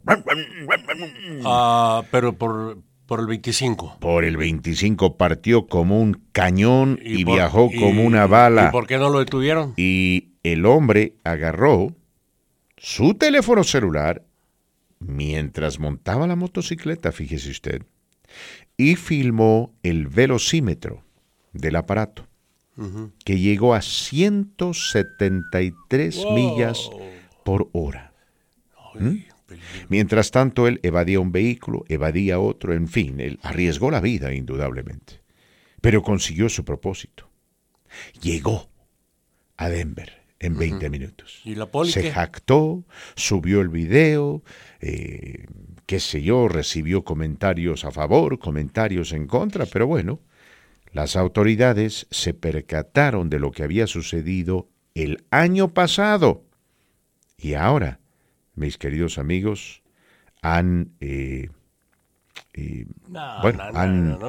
se han comunicado con sus pares de Texas, porque este hombre vive en Texas, me parece que vive en Dallas, y han girado una orden de arresto. ¡Ay, por Entonces, favor! el hombre está obligado a venir acá y enfrentar estos cargos, y bueno, no sé qué tipo de castigo le va a caer, pero bueno. No, es que no, it doesn't make sense, dijo el americano. ¿Por qué? Eso fue el año pasado, señor. ¿Y por qué hasta ahorita se dan cuenta las autoridades, nuestras flamantes? ¿Qué quiere que nuestras autoridades estén en todo lado? ¿Sabe qué? ¿Ah? No, permítame. No, porque usted siempre está criticando a la policía y a las autoridades. Por el contrario, a mí me alegra, déjeme usted terminar, yo estaba hablando primero, a mí me alegra de que las autoridades se hayan metido en esto y hayan tomado cartas en el asunto, así sea después, porque ellos obviamente no lo vieron, por eso no lo arrestaron. Ok. ¿A qué? Aquí lo que pasa es que este hombre los puso en ridículo a las autoridades estatales de Colorado, a la patrulla de caminos. ¿Por qué? Porque brillaron por su ausencia. Pero fue lo primero que yo le pregunté. ¿Y dónde estaba la patrulla de caminos? ¿Y usted qué quiere decir? Pero eso sí, andan dando infracciones. No me interrumpa, déjeme hablar. Pasa uno los 5 millas de límite. El problema es que usted tiene algo contra la policía o la patrulla. Porque usted está asumiendo que aquí la patrulla caminera no apresó a este hombre por negligencia. No iba a apresar, pero lo hubieran detenido. Pero ¿cómo lo van a detener si no lo vieron?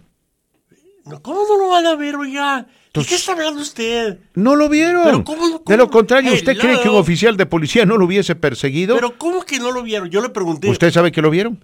Dije terminar. A ver, lo voy a dejar terminar. Permítame terminar, señor. Sí. Mi querido paisano, medio paisano, pues, adoptado por México. Ya lo voy con Carlos Salinas. No, Fernando, Sergio. ¿Cómo que no lo vieron? Yo le pregunté, ¿por el 25? No lo vieron, por eso no lo arrestaron. Y lo que pasa es el tonto nunca hubiese sido apresado. Él nunca hubiese sido apresado si no subía las imágenes a YouTube. Pero yo lo que voy, ¿cómo después de un año van a prender un hombre por exceso de velocidad? Porque el hombre, no solamente excedió el límite de la velocidad de forma dramática, ¿no? Porque, a ver, ¿cuál es el límite de velocidad en la I-25 70. Camino a 70. A Colorado Springs? No, creo que 75 en algunos lugares, 65 en otros, ¿verdad? Sí, pero máximo 70. Ahora, este hombre estaba conduciendo su motocicleta a 173 millas por hora. Entonces, por eso le digo, no lo vieron.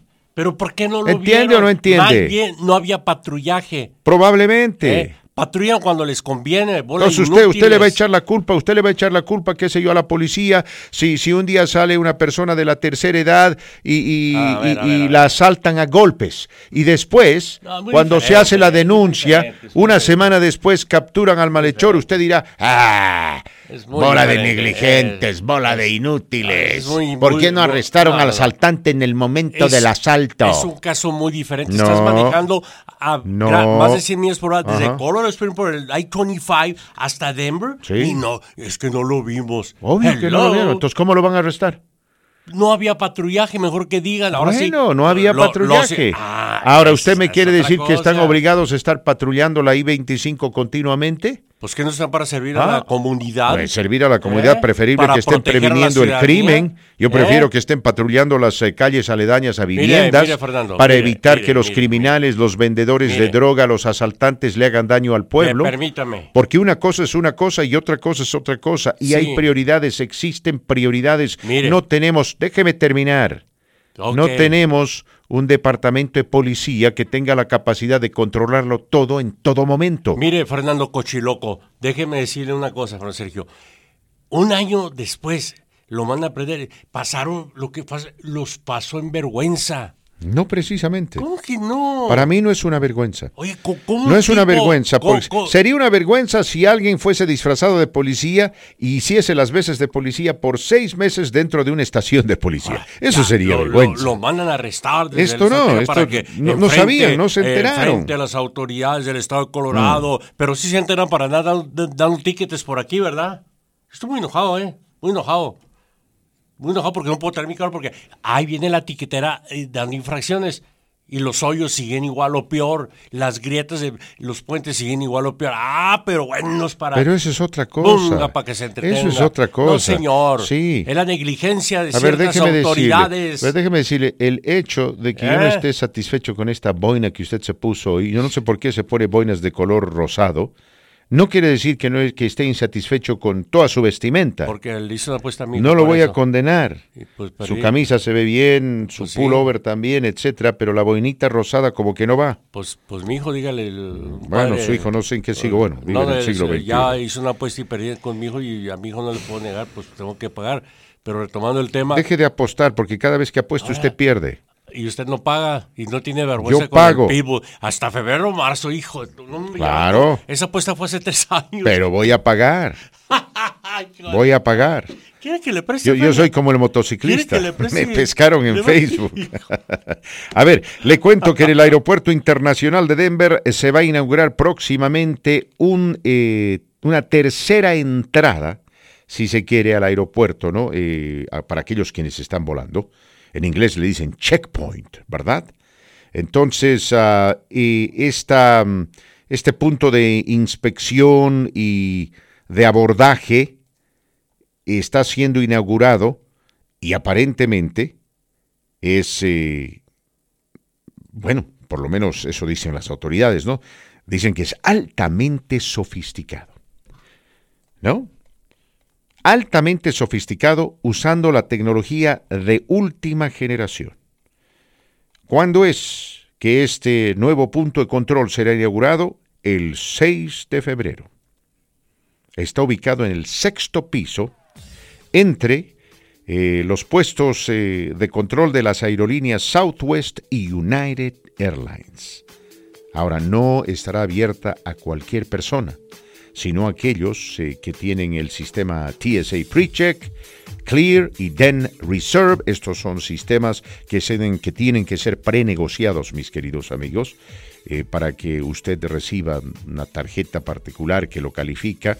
Le hacen un examen exhaustivo de sus datos, creo que el FBI se mete, etcétera, ¿no? Tienen que determinar de que usted es una persona segura. Entonces, después de la hora, mis queridos amigos, continuamos con más de su programa La Voz del Pueblo. A ver, Marco Martínez, ayer hablábamos de la abundancia de estos, no voy a decir trabajadores, pero individuos, hombres, mujeres, quienes ahora se parapetan detrás de las esquinas en distintas intersecciones y luego súbitamente aparecen para ofrecerles servicios, ¿no? De limpiar su parabrisas, el talonero, las ventanas de su auto. ¿Ustedes le dicen taloneros? ¿Así se dice en México? Sí, el talón, taloneando, bueno, buscando. Aquí les dicen, creo, squiggies, algo así.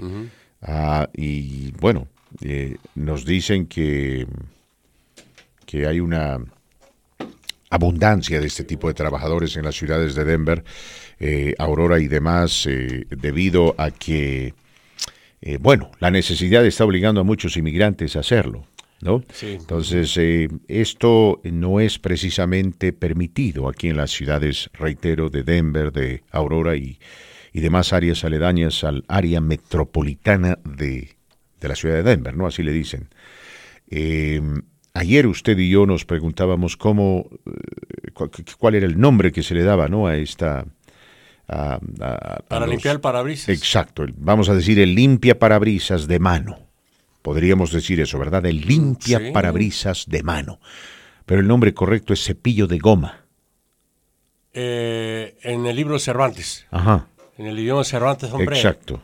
Mire, entonces, mucha gente se está quejando, ¿no? De que en cada intersección aparecen los trabajadores con los cepillos de goma ofreciendo sus servicios para limpiar el parabrisas. Yo hice mi breve comentario sin afán de ofender a nadie. Sabemos que todo el mundo tenemos necesidad de trabajar, o etcétera, etcétera, si no eres dueño de tu negocio. Y hay gente que desgraciadamente cae en una depresión económica, crisis económica, como son nuestros hermanos centroamericanos o americanos que han llegado aquí.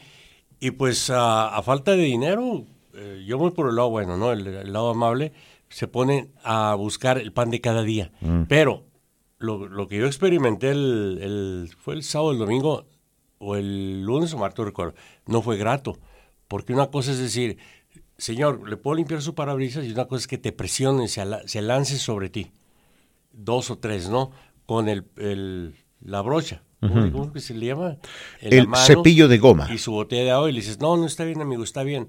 No, pero que mire, ya le ponen a uno la presión. Y noté que no únicamente con ellos, sino con americanos, y lo dije al aire y lo vuelvo a decir, eso no les gusta a los gringos. Bueno, no están felices, ¿no? Los gringos no están felices en muchos estados de la nación con la situación migratoria que ha dado lugar a un influjo de gente centro y sudamericana que vino acá con ilusiones y esperanzas de encontrar una vida más cómoda y fácil, y ahora tristemente están sufriendo las consecuencias de esas mentiras, ¿no? De esos engaños que se manifestaron en sus países de origen. Es una situación penosa porque también son seres humanos y son inmigrantes, ¿no? Y más allá de que vayamos a criticar duramente a los gobiernos de los países desde los cuales provienen o al propio gobierno estadounidense, tenemos, mis queridos amigos, que tener compasión. Sí, no podemos estar satanizando a todos los inmigrantes que están en este momento cruzando la frontera. Y con eso no digo que estemos de acuerdo, ¿no? Pero aquí no buscamos satanizar. En fin, otra noticia interesante.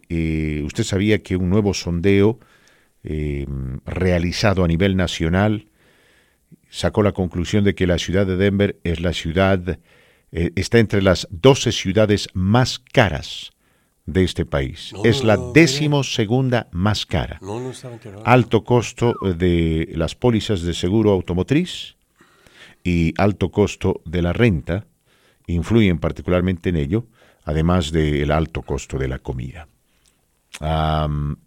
¿Cuánto es que una persona debería ganar en Denver, Marquito Martínez, para poder vivir bien, ¿no? Y estos son cálculos que se hacen, son cálculos que se hacen dentro de distintas compañías que se dedican a este tipo de cosas, ¿no? Alguien levantará la mano y dirá, a ver, Fernando, pues yo no soy millonario, no gano mucho, gano lo suficiente, pero déjeme saber usted ¿cuánto tiene que ganar una persona aquí en el estado de Colorado para ser considerado un trabajador de bajo ingreso? Bueno, de acuerdo a HUD, básicamente el Departamento de Vivienda del Gobierno Federal, en Denver, hoy por hoy, el ingreso mediano, repito, el ingreso mediano de una persona soltera es de $86,000. $86,000. Ahora, alguien dirá por ahí, bueno, yo no estoy solo. No, yo no estoy solo. Soy yo, mi esposa y mis 2 hijitos. ¿Cuánto dinero usted tendría que ganar para ser considerado una persona de bajos ingresos en un hogar de 4 personas? Bueno, si usted gana menos de $94,650, usted es una persona de bajos ingresos aquí, en el área metropolitana de Denver, aquí en el estado de Colorado, de acuerdo al Departamento de la Vivienda de los Estados Unidos de América. Yo creo que hay un montón de gente que está en esta categoría y me incluyo en la categoría, mis queridos amigos. Usted es el único que tiene suerte, Marco Martínez. Bienvenidos, mis queridos amigos, a la cuarta y última hora de este su programa La Voz del Pueblo. Les saluda su amigo, su servidor de siempre, Fernando Sergio, recordándoles que estamos a través de la 97.7 frecuencia modulada, 1280 de amplitud modulada y el Internet. El tema del día está enfocado en la posible reelección del expresidente Donald Trump y el por qué muchos latinos lo apoyan, a pesar de que, entre otras cosas, ha dicho que la sangre inmigrante corrompe, envenena la sangre de este país. A ver, Marquito Martínez, vamos a ir con llamadas telefónicas y luego me cuente esto de Luis Rubiales en España, porque para mí esto ya es el colmo, ¿no? Es el colmo de los colmos. A este hombre, quien no es mi tipo de hombre, déjeme decirle, no me agrada, no es una persona agradable. A este hombre lo están crucificando, Martínez, ¿no? Lo están crucificando más que eso. Ya en un extremo, pero ridículo, allá en España, un país que busca desesperadamente, ¿no?, tratar de ser un líder en esto de la igualdad de los géneros, y en el proceso llega a lo ridículo. Esa es la verdad. Pero bueno, a ver, vayamos con la llamada telefónica y luego usted nos cuenta qué es lo que está pasando allá en España. ¿Qué tal? ¿Con quién hablamos? Buenas tardes. ¿Cómo estás, mi estimado Fernando Sergio? Habla Clemente Carballo. ¿Cómo estás, mi querido Hans? Bien, bien, Ferris. Saludos también ahí a Marquito, que tiene toda la razón. Usted paga tarde, mal y después de un par de años. Gracias, Clemente, gracias. Pero pago. Pago, sí. Eso es lo importante, pago. Sí, tarde, mal y después de 2 años. ¿Cuál es el propósito de tu llamada, mi amigo? Pues comentar de los temas que están tratando, muy interesantes, ¿no? Lo de Luis Rubiales, que lo acabas de mencionar, a mí también me parece una persecución. El colmo ya, en ¿no? España que realmente es ridícula. Ese país, tú sabes, en España, donde hay tanto racismo y se ha manifestado en el campo de juego, yo creo que esto lo están usando como una especie de chivo expiatorio para lavarse la cara, ¿no? Como para decir, oh, no, nosotros tomamos las cosas muy en serio. Y esto de Luis Rubiales es una violación enorme. Yo concuerdo que Luis Rubiales se equivocó porque se pasó de la línea. La verdad yo vi toda la ceremonia de premiación y me pareció exagerado y muy efusivo la manera de festejar de un presidente de una federación, ¿no? O sea, yo creo que eso lo podría hacer en privado, ese tipo de abrazos a lo mejor, pero no enfrente de toda la televisión. Sin embargo, creo yo que el beso que le da a esta Jennifer Hermoso, que de hermoso muy poco tiene, muy español el nombre, Jennifer, por cierto, y que jugaba en el Pachuca antes. Sí. Pero bueno, creo yo que para mí sí fue consensuado, ¿eh? Yo no veo que ella realmente se siente incómoda o molesta en ningún momento. O sea, analizando el video, inclusive después en el avión, sus mismas compañeras le estaban sacando la broma de que te ha besado el presidente, etcétera, ¿no? O sea, yo creo que ella fue mal aconsejada y pues no sé, quiere ganar notoriedad. Y yo creo que sí, eso es otra sinvergüenza, una sinvergüenza asociada con este siglo, ¿no? El siglo XXI, donde mucha gente aprovecha cualquier oportunidad para sacar sus 15 minutos de fama. Yo estoy totalmente de acuerdo contigo. Te pregunto. Además, déjame antes, esta mujer, Jennifer Hermoso, tengo entendido es bisexual, ¿no? ¿O me equivoco? No te sé decir, ¿eh? Bueno. No te sé decir. Bueno, porque pareciera... No he sabido nada al respecto. ¿Tú sabes algo? Pareciera que haya existido algún tipo de atracción entre ambos. Okay. Pienso yo por la forma como se trataron. Y porque evidentemente al principio, ¿no? Cuando lo empezaron a cuestionar, dijo, no es nada, dijo, no, fue algo casual y ya, dijo, no hay que armar lío. Que la habían presionado los de la Federación Española de Fútbol para que negara este asunto, pues, que no tenía importancia y que prácticamente había sido un beso consensuado. Pero lo que les quería preguntar a ti, a Marquitos, es, ¿qué piensan ustedes que hubiera pasado si un presidente de una federación, en vez de a una mujer, le da un beso a un hombre? ¿En España? En España lo hubiesen aplaudido. La misma situación. Lo hubiesen aplaudido. En España lo aplauden. La selección varonil de España. En España lo aplauden. Y más o menos, si le planta un beso a Iniesta, lo aplauden. Ajá. Si le planta un beso a Puyol, que está un poquito más feo, igual. Peor, Piqué, dirán, uy, qué romántico.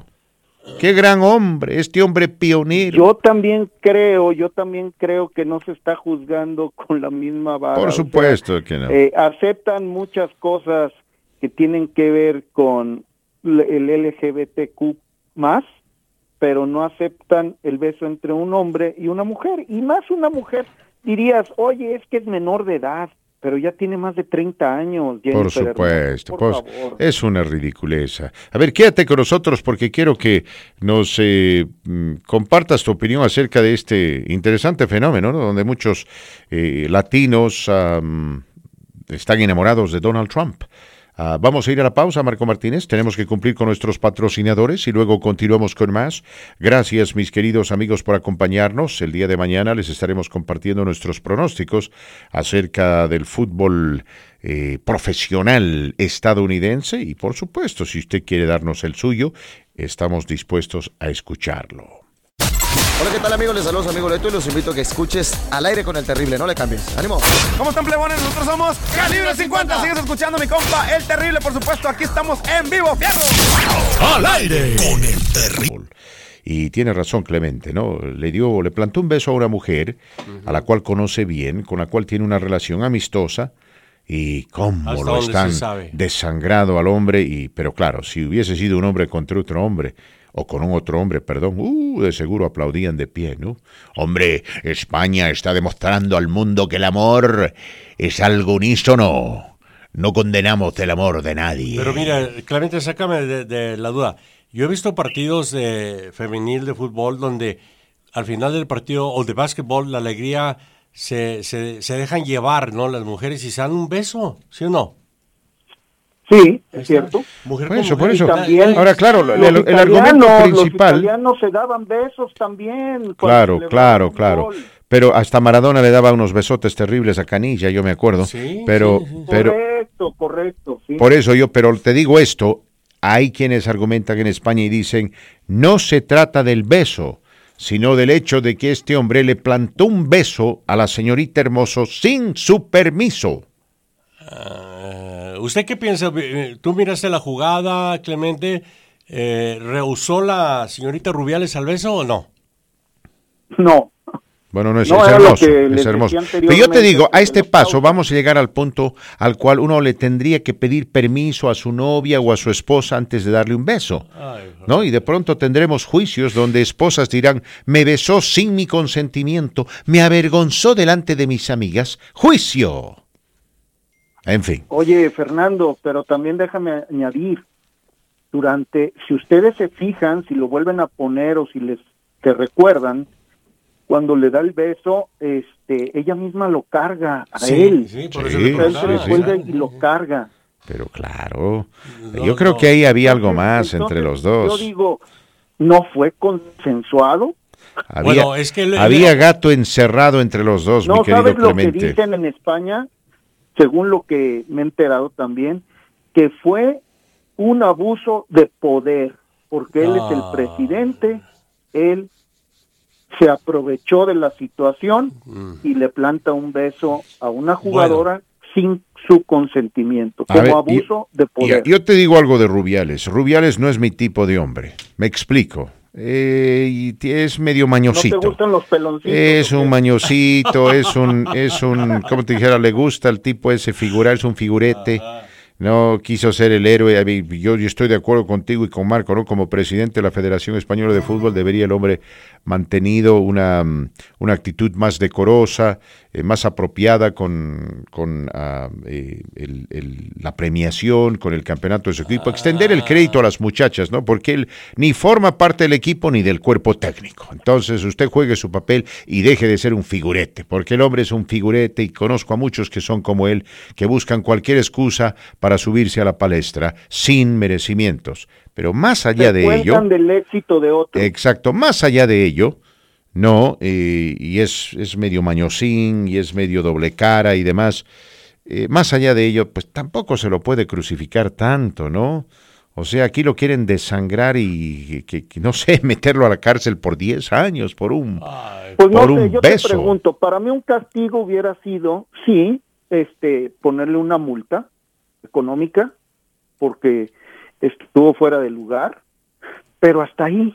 Yo creo que todo lo que han hecho de separarlo de su puesto y después juzgarlo primero en medios de comunicación y haber mandado eso a la FIFA, etcétera, y luego ahora quererlo juzgar ya en civilmente, me parece que es totalmente exagerado, ¿no? Eso es lo que yo creo y aunque a mí también me parece lo mismo que a ti, de que es una persona que quiere pues llamar la atención y colgarse de éxitos de otros, pues yo creo que pues se equivocó y merecía una multa grande económica, ¿no? Creo yo. Y una reprimenda de que no lo vuelvas a hacer, porque si no te vas fuera de la federación, ¿no? Por supuesto. A ver, doblando la página, hablemos un poco de el fenómeno Donald Trump, ¿no? Es interesante cómo la mayoría del pueblo estadounidense no quiere saber ni de Trump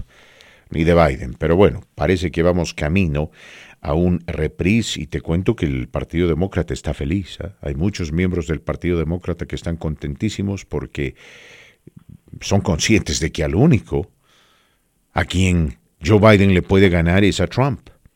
Porque si la republicana Nikki Haley fuese la candidata, tendría una ventaja de 7 puntos sobre él. Los sondeos de opinión pública en los estados de Pennsylvania, de Wisconsin, de Ohio muestran a Biden por encima de Trump. Esto es interesante. A nivel nacional, Trump tiene una ventaja de 3 puntos. Pero si nos enfocamos en los estados claves, Joe Biden está por delante. Ahora, fuera de los números, de los dimes y diretes, de las mentiras, malentendidos, en fin, ¿por qué crees que algunos hispanos apoyan a Trump a pesar de que él desprecia a la comunidad latina? Desprecia a la comunidad mexicana. Qué chistoso que haya un desprecia lo nuestro, ¿no? Él dice que nosotros, cuando él dice de immigrants, él se refiere a todos los que venimos del sur de los Estados Unidos, estamos envenenando la sangre del pueblo estadounidense. Un argumento hitleriano, fíjate tú. ¿Por qué tú crees? No sé si te habrás encontrado con algún amigo que es trumpista. Siempre tenemos a los que lo hacen por dar la contra, ¿no? A los que quieren siempre ser diferentes. Yo voy a votar por Trump porque sí, pero no tienen argumentos. ¿Cuál es tu argumento? Habría que preguntarles, pero no sé si tú tienes alguna opinión acerca del fenómeno. Es una relación muy chistosa de odio-amor, ¿no? Por un lado, quieren al que los maltrata y habla mal de ellos y los violenta, ¿no? Como es Trump con los inmigrantes. Pero fíjate que sí tengo y he platicado con amigos que vienen de México y pues coincidentemente ellos van a votar por Trump y estaban muy contentos con Trump. Hazme un favor. Votaron por Trump y votaron. Invítalos por Trump a llamar mi programa. para la reelección. Invítalos, por favor. Quiero hablar con ellos. Invítalos para que llamen a este programa. Bueno, tú estabas preguntando por qué los hispanos o muchos hispanos están con Trump. Bueno, pues muchos, fíjate que por cuestiones religiosas, ellos piensan que Trump pues defiende la vida, que Trump es más conservador, que está a favor pues de la religión, ¿no? Está en contra del aborto. Esa es una parte. La otra parte también que me he encontrado cuando les he platicado, me han platicado ellos, es que, pues, oye, económicamente estuvimos muy bien con Trump. Yo pude abrir negocios en la época de Trump. Yo gané dinero en la bolsa cuando estuvo Trump. Económicamente Estados Unidos estuvo muy fuerte. No fuimos a ninguna guerra. Esas son las razones que han esgrimido algunos, y no son dos, son más de dos personas que pues están a favor de Trump, ¿no? Que conozco. Claro, a ti no te voy a cuestionar porque estos no son tus argumentos, pero me encantaría que me llamen, porque yo tengo una respuesta para cada argumento. Pero entiendo lo que estás diciendo, ¿ah? Porque... Ahora, lo que yo no entiendo, lo que sí yo no entiendo, Fernando, es cómo un impresentable como Trump, que ha sido, pues tiene el récord como presidente o expresidente de 2 impeachments, que tiene tantos problemas en la corte, ¿no? Que ha cometido pues ilícitos y además traicionado, porque pues él asusó a toda la gente del 6 de enero. Sí. Y que la Constitución pues no prevea esto para que ni siquiera pueda ser candidato. Él debería, para mí, estar en la cárcel. Y está libre, y aparte puede ser presidente otra vez de los Estados Unidos de América. No me queda claro es una profunda deficiencia constitucional que este país tiene. La explicación de los expertos es de que nunca habían anticipado algo así. Nunca se imaginaron que alguien así como Donald Trump vaya a ser tan atrevido y el pueblo americano vaya a apoyarlo, ¿no? Porque tú sabes, en los viejos tiempos, si alguien hacía, decía o promovía lo que hoy en día hace Trump, probablemente lo hubiesen desterrado de cualquier partido político, ¿verdad? Correcto. Claro, ahora vivimos en un tiempo diferente y no, hay mucha gente que no, a ellos no les importa, ¿no? Tú les hablas de por ejemplo, el hecho de que sus hijos y sus negocios se enriquecieron durante su gobierno, no les interesa. Por ejemplo, eso de que no fuimos a guerras. ¿A cuál guerra ha ido Estados Unidos? Pregunto yo. A ninguna guerra. O que no se ha involucrado en alguna guerra, como ahora que Estados Unidos apoya a Ucrania. Claro, pero ¿quién invadió Ucrania? Contra Rusia, ¿no? Rusia, el compinche de Donald Trump. ¿No? El compinche de Donald Trump. Correcto. Entonces, en fin, hay que... a ver, dicen, el mercado de valores estaba más alto. El mercado de valores está tan alto, mayor, que durante el gobierno de Donald Trump. El precio de la gasolina está bajísimo. El único problema que tenemos es la inflación, que no es algo que este gobierno puede controlar por su cuenta, pero va mejorando. En fin, la cosa no está tan mal, ¿no? Como dicen algunos, porque me parece que esta gente vive en un mundo de ilusiones. Porque dicen, no, estuvo mejor. A ver, ¿dónde estuvimos mejor? Teníamos a un presidente que todos los días andaba insultando, atacando, denigrando por Twitter, que fue a Rusia a ponerse de rodillas ante Vladimir Putin, y cuando su propio servicio de inteligencia le dijo, señor presidente, el gobierno ruso se metió en nuestras elecciones, vaya y reclame, le preguntó a Vladimir Putin y le dijo, no hicimos nada. Y dijo que le creía a Putin por sobre su propio servicio de inteligencia, fíjate tú. Claro, y lo peor es que este señor nos divide a los ciudadanos norteamericanos. Eso es lo peor exacto, que hay. exacto. Es un clásico populista, ¿no? Los populistas siempre tienen que hacerse las víctimas y dividir. No, nosotros, los patriotas, contra los trogloditas, los neoliberales, los radicales de izquierda, etcétera, etcétera, etcétera. Así es, Fernando. Pues a ver qué pasa. ¿Qué crees tú que vaya a pasar? Nikki Haley, por lo pronto me gustó que pues se haya mantenido a pesar de la derrota en New Hampshire. Ojalá se quede, ¿no? Que diga, bueno, pues vamos a esperar a South Carolina, soy una luchadora y no me doy por vencida, ¿no? Y eso ha hecho enfurecer y tambalear un poco a este hombre. Bueno, mi amigo, gracias por participar y saludos cordiales. Estamos un abrazo en contacto. Y pues no escuché la opinión de Marquito con respecto a Luis Rubiales, ¿eh? Bueno, es que lo que pasa es que hay un conflicto, Marquito tiene un conflicto emocional, porque él acostumbraba a besar a las mujeres sin su permiso. No. Pero, diga la verdad. Pero la mayoría de las mujeres, la mayoría de las mujeres le decían, ¿no tiene otrito más? Deme otro más, por favor. No, para nada. Estoy de acuerdo con todo lo dicho por Clemente. Gracias, Clemente, gracias. Es sencillamente ridículo, Fran Sergio. Creo que hay otras cosas más que preocuparse, pero ya lo satanizaron. Hoy se dictaminó precisamente después de 3 meses de investigación que el beso no fue consentimiento, consensual, vamos, ¿no? Que sí, efectivamente, y el juez está dictaminando hacia otros, parte del equipo de Rubiales, que los manden a la banca. Ahora, la sentencia no se habla nada al respecto, bueno, en serio. Pero se ven otras cosas peores en los campos de fútbol, ¿no? 45 minutos después de la hora. Gracias, mis queridos amigos, por acompañarnos, por estar con nosotros. La Voz del Pueblo al aire a través de la gran cadena. Que bueno, algo hermoso de este programa es el hecho de que podemos estar en desacuerdo sin necesidad de ser enemigos, ¿no? En lo absoluto, ¿verdad?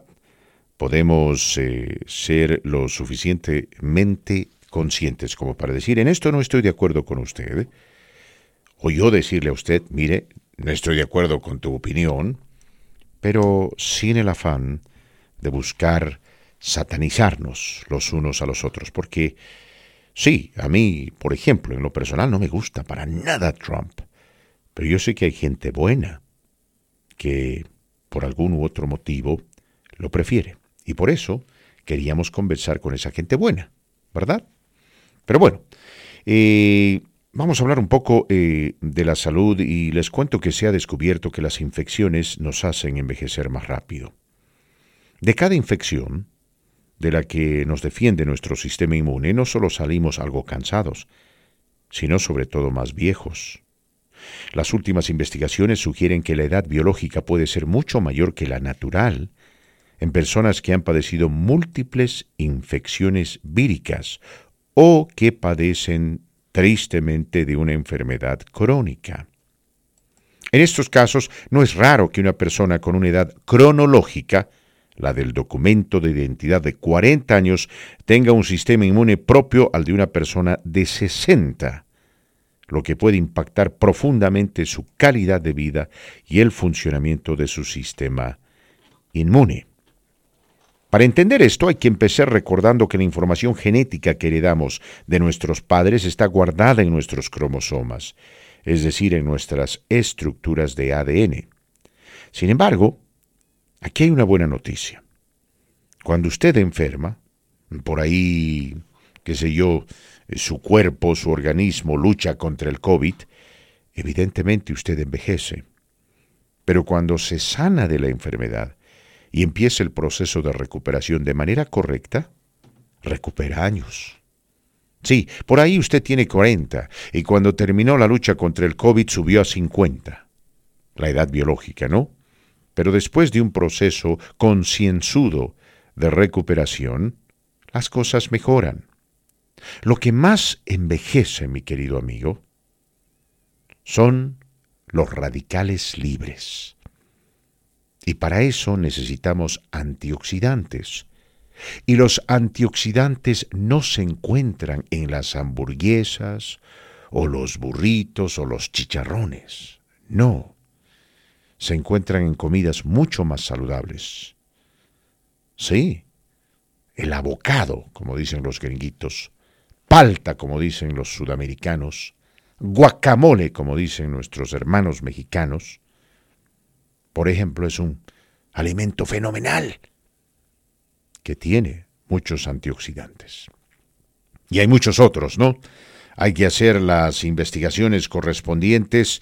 Es bueno, mi querido amigo, que usted se nutra de estos antioxidantes para poder pelear en contra de los famosos radicales libres, ¿no?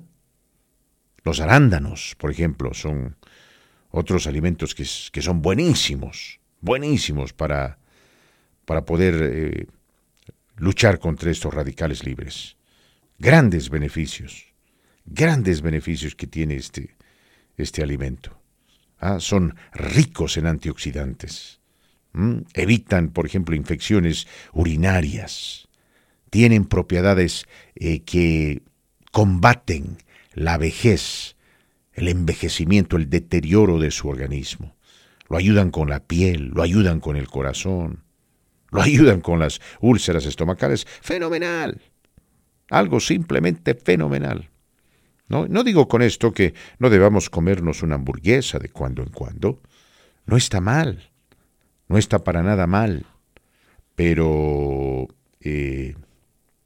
bueno, si exageramos con esas comidas, si no dormimos bien, si consumimos mucho alcohol, si fumamos, si tristemente estamos sometidos a las drogas, le garantizo, vamos a envejecer mucho más rápido. La pausa, Marco Martínez, y regresamos. Por cierto, pero no son las únicas lindas. A ver, ¿qué le parece a usted esta doble Big Mac que va a ser puesta a la venta próximamente en McDonald's, Marco Martínez, habida cuenta de que su querido hijo trabaja en McDonald's como gerente? Ayer se conoció que la doble Big Mac va a ser puesta en venta próximamente, reitero, y bueno, yo me atreví a preguntarle a la gente que escucha este programa, ¿no? A través de la página Facebook, qué opinión les merecía, y la gran mayoría la han rechazado. Dicen, esto es el colmo de los colmos, una hamburguesa gigante, enorme, llena de calorías. No es la única. Con 4 pedazos de carne. Dicen, ¿cómo es posible? ¿Cómo uno va a comer algo así? Lo hay, aunque usted no me lo crea, lo hay quien lo coma así. Me voy a desviar un poquito.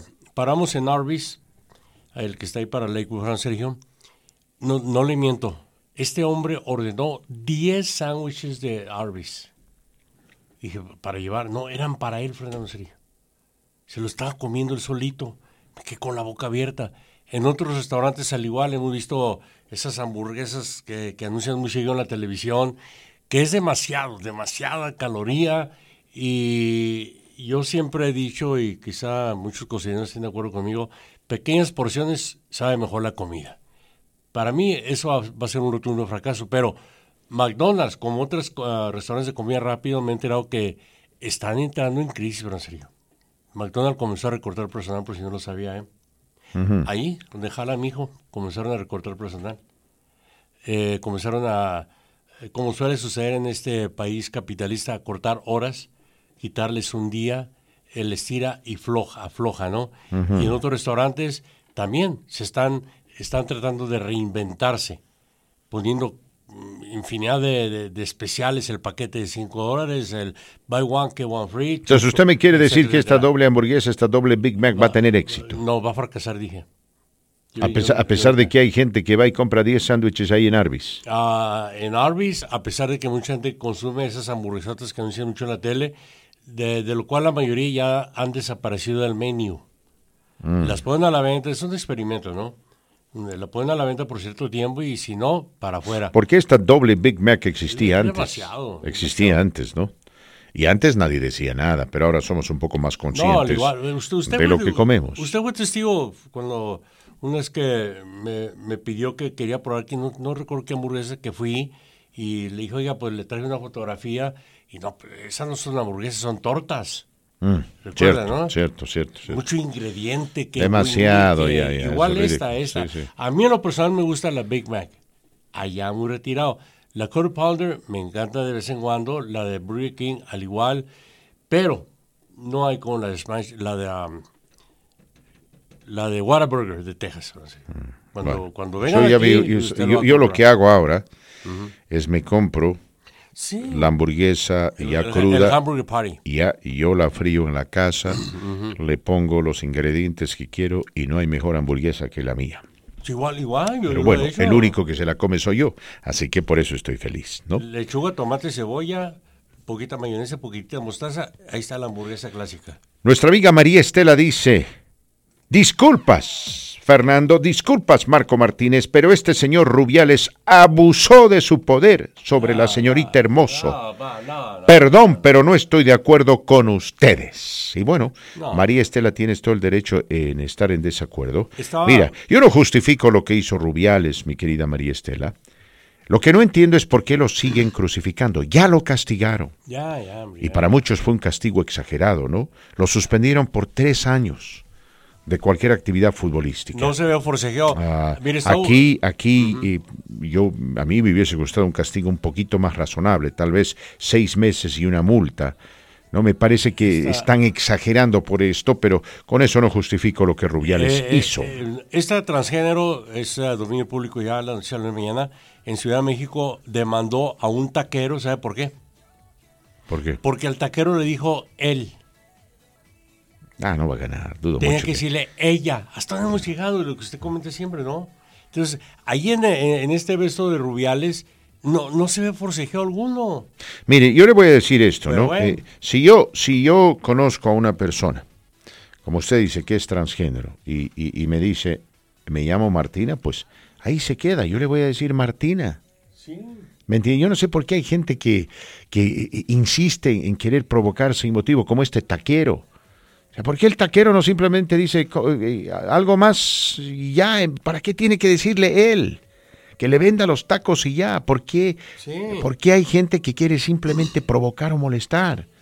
¿Me explico? En una escena de la película Viva México, se la recomiendo, Fernando Sergio, la más reciente de Estrada y también Alcázar, hay una escena donde llega este hombre a saludar a toda su familia y dice, mira, mijo, ¿te acuerdas de este? ¿Te acuerdas de Jacinto? De Jacinta te he dicho. Jacinto. Te he dicho que me digas Jacinta. ¿Que no ves cómo estoy vestida?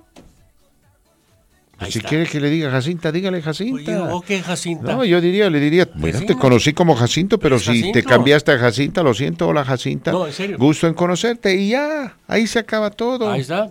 Y haciendo alusión a lo que está ocurriendo. Porque también seamos honestos, ¿no? Hay algunos que siempre quieren ahí provocar y molestar. A los radicales siempre los vamos a denunciar, los radicales de la extrema derecha, de la extrema izquierda. Pero qué sé yo, si usted tuvo un gran amigo en México, ¿no? Digamos, se llamaba Pedro. No busca a Pedro y le dicen, te tenemos noticias, Marco. Pedro ya no es Pedro. Es Pedra. Hace 2 años y medio que pues se cambió el sexo y ahora es Margarita. Pues bueno. ¿Qué usted va a ir? Y va a decir, ¿qué hubo, Pedro? No, pues... le dirá, gracias por el dato. Pues, usted lo encuentra y dice, hola Margarita, o ¿te acuerdas cuando jugábamos fútbol? Oye, me estaba acordando de esas épocas, etcétera, y ya, con un poco de respeto, ¿no? Un poco de consideración, sin necesidad de querer aquí hacer daño, provocar, ¿no? Esos morbosos que siempre buscan, siempre buscan provocar, ¿verdad? O quizá le dirá Pedro por equivocación, no me llama Pedro, me llama Margarita. Porque yo le diría a usted, si usted un día se aparece con una canasta llena de chicharrones. No sé. Y agarro y... Con un rebozo blanco. Yo le diría, invítame uno, Marco, invítame uno. Usted me dirá, te voy a dar, no, llévate 5, Fernando. Le diría, no puedo, hombre, esto no es no es bueno para el corazón. Pero bueno, me voy a comer uno. Usted me dice, no seas así, hombre, no seas así. Yo me voy a comer 5 ahora, porque puedo. A ver, ¿y qué tal? Entonces, le diré, bueno, Marquito, tú sabes que eso hace daño al corazón, pero pues usted ya es un adulto, ¿no? Sí, ¿qué no tal? lo voy a condenar, no lo voy a atacar, no lo voy a denigrar. Así como cuando fui a visitar a Alejandro Sergio, que iba chicharrón y me dio una bolsota. Y, oye, pero me va a hacer de tú disfrútalos, Marco, mi hijo Sergio. Claro. Ahora, ¿qué tal ¿Qué más le va a decir Sergio? Ya lo conoce. ¿Qué tal si yo entro por aquí con un rebozo blanco y una canasta? ¿Qué me diría? Nada. ¿Me diría Marco todavía? ¿Quién? ¿Usted? Claro. No, Es más, le diría, invítame uno. Pero antes de irnos fuera del aire, explíqueme cómo usted andaba dando besos sin permiso y le pedían un segundo beso. No, yo no daba besos sin permiso. Ellas me daban besos a mí sin permiso. Allá en Adelitas. Chicas de mal gusto, ¿no? ¿Por qué cree que me Chicas de mal gusto. ¿Por qué cree que Alfredo me cambió a Maricelas? Ellas, ya no soportaba, Fernando Sergio. Me pellizcaban las nalgas, me daban besos y no, oiga, llegué hasta el hartazgo. Con permiso, bye.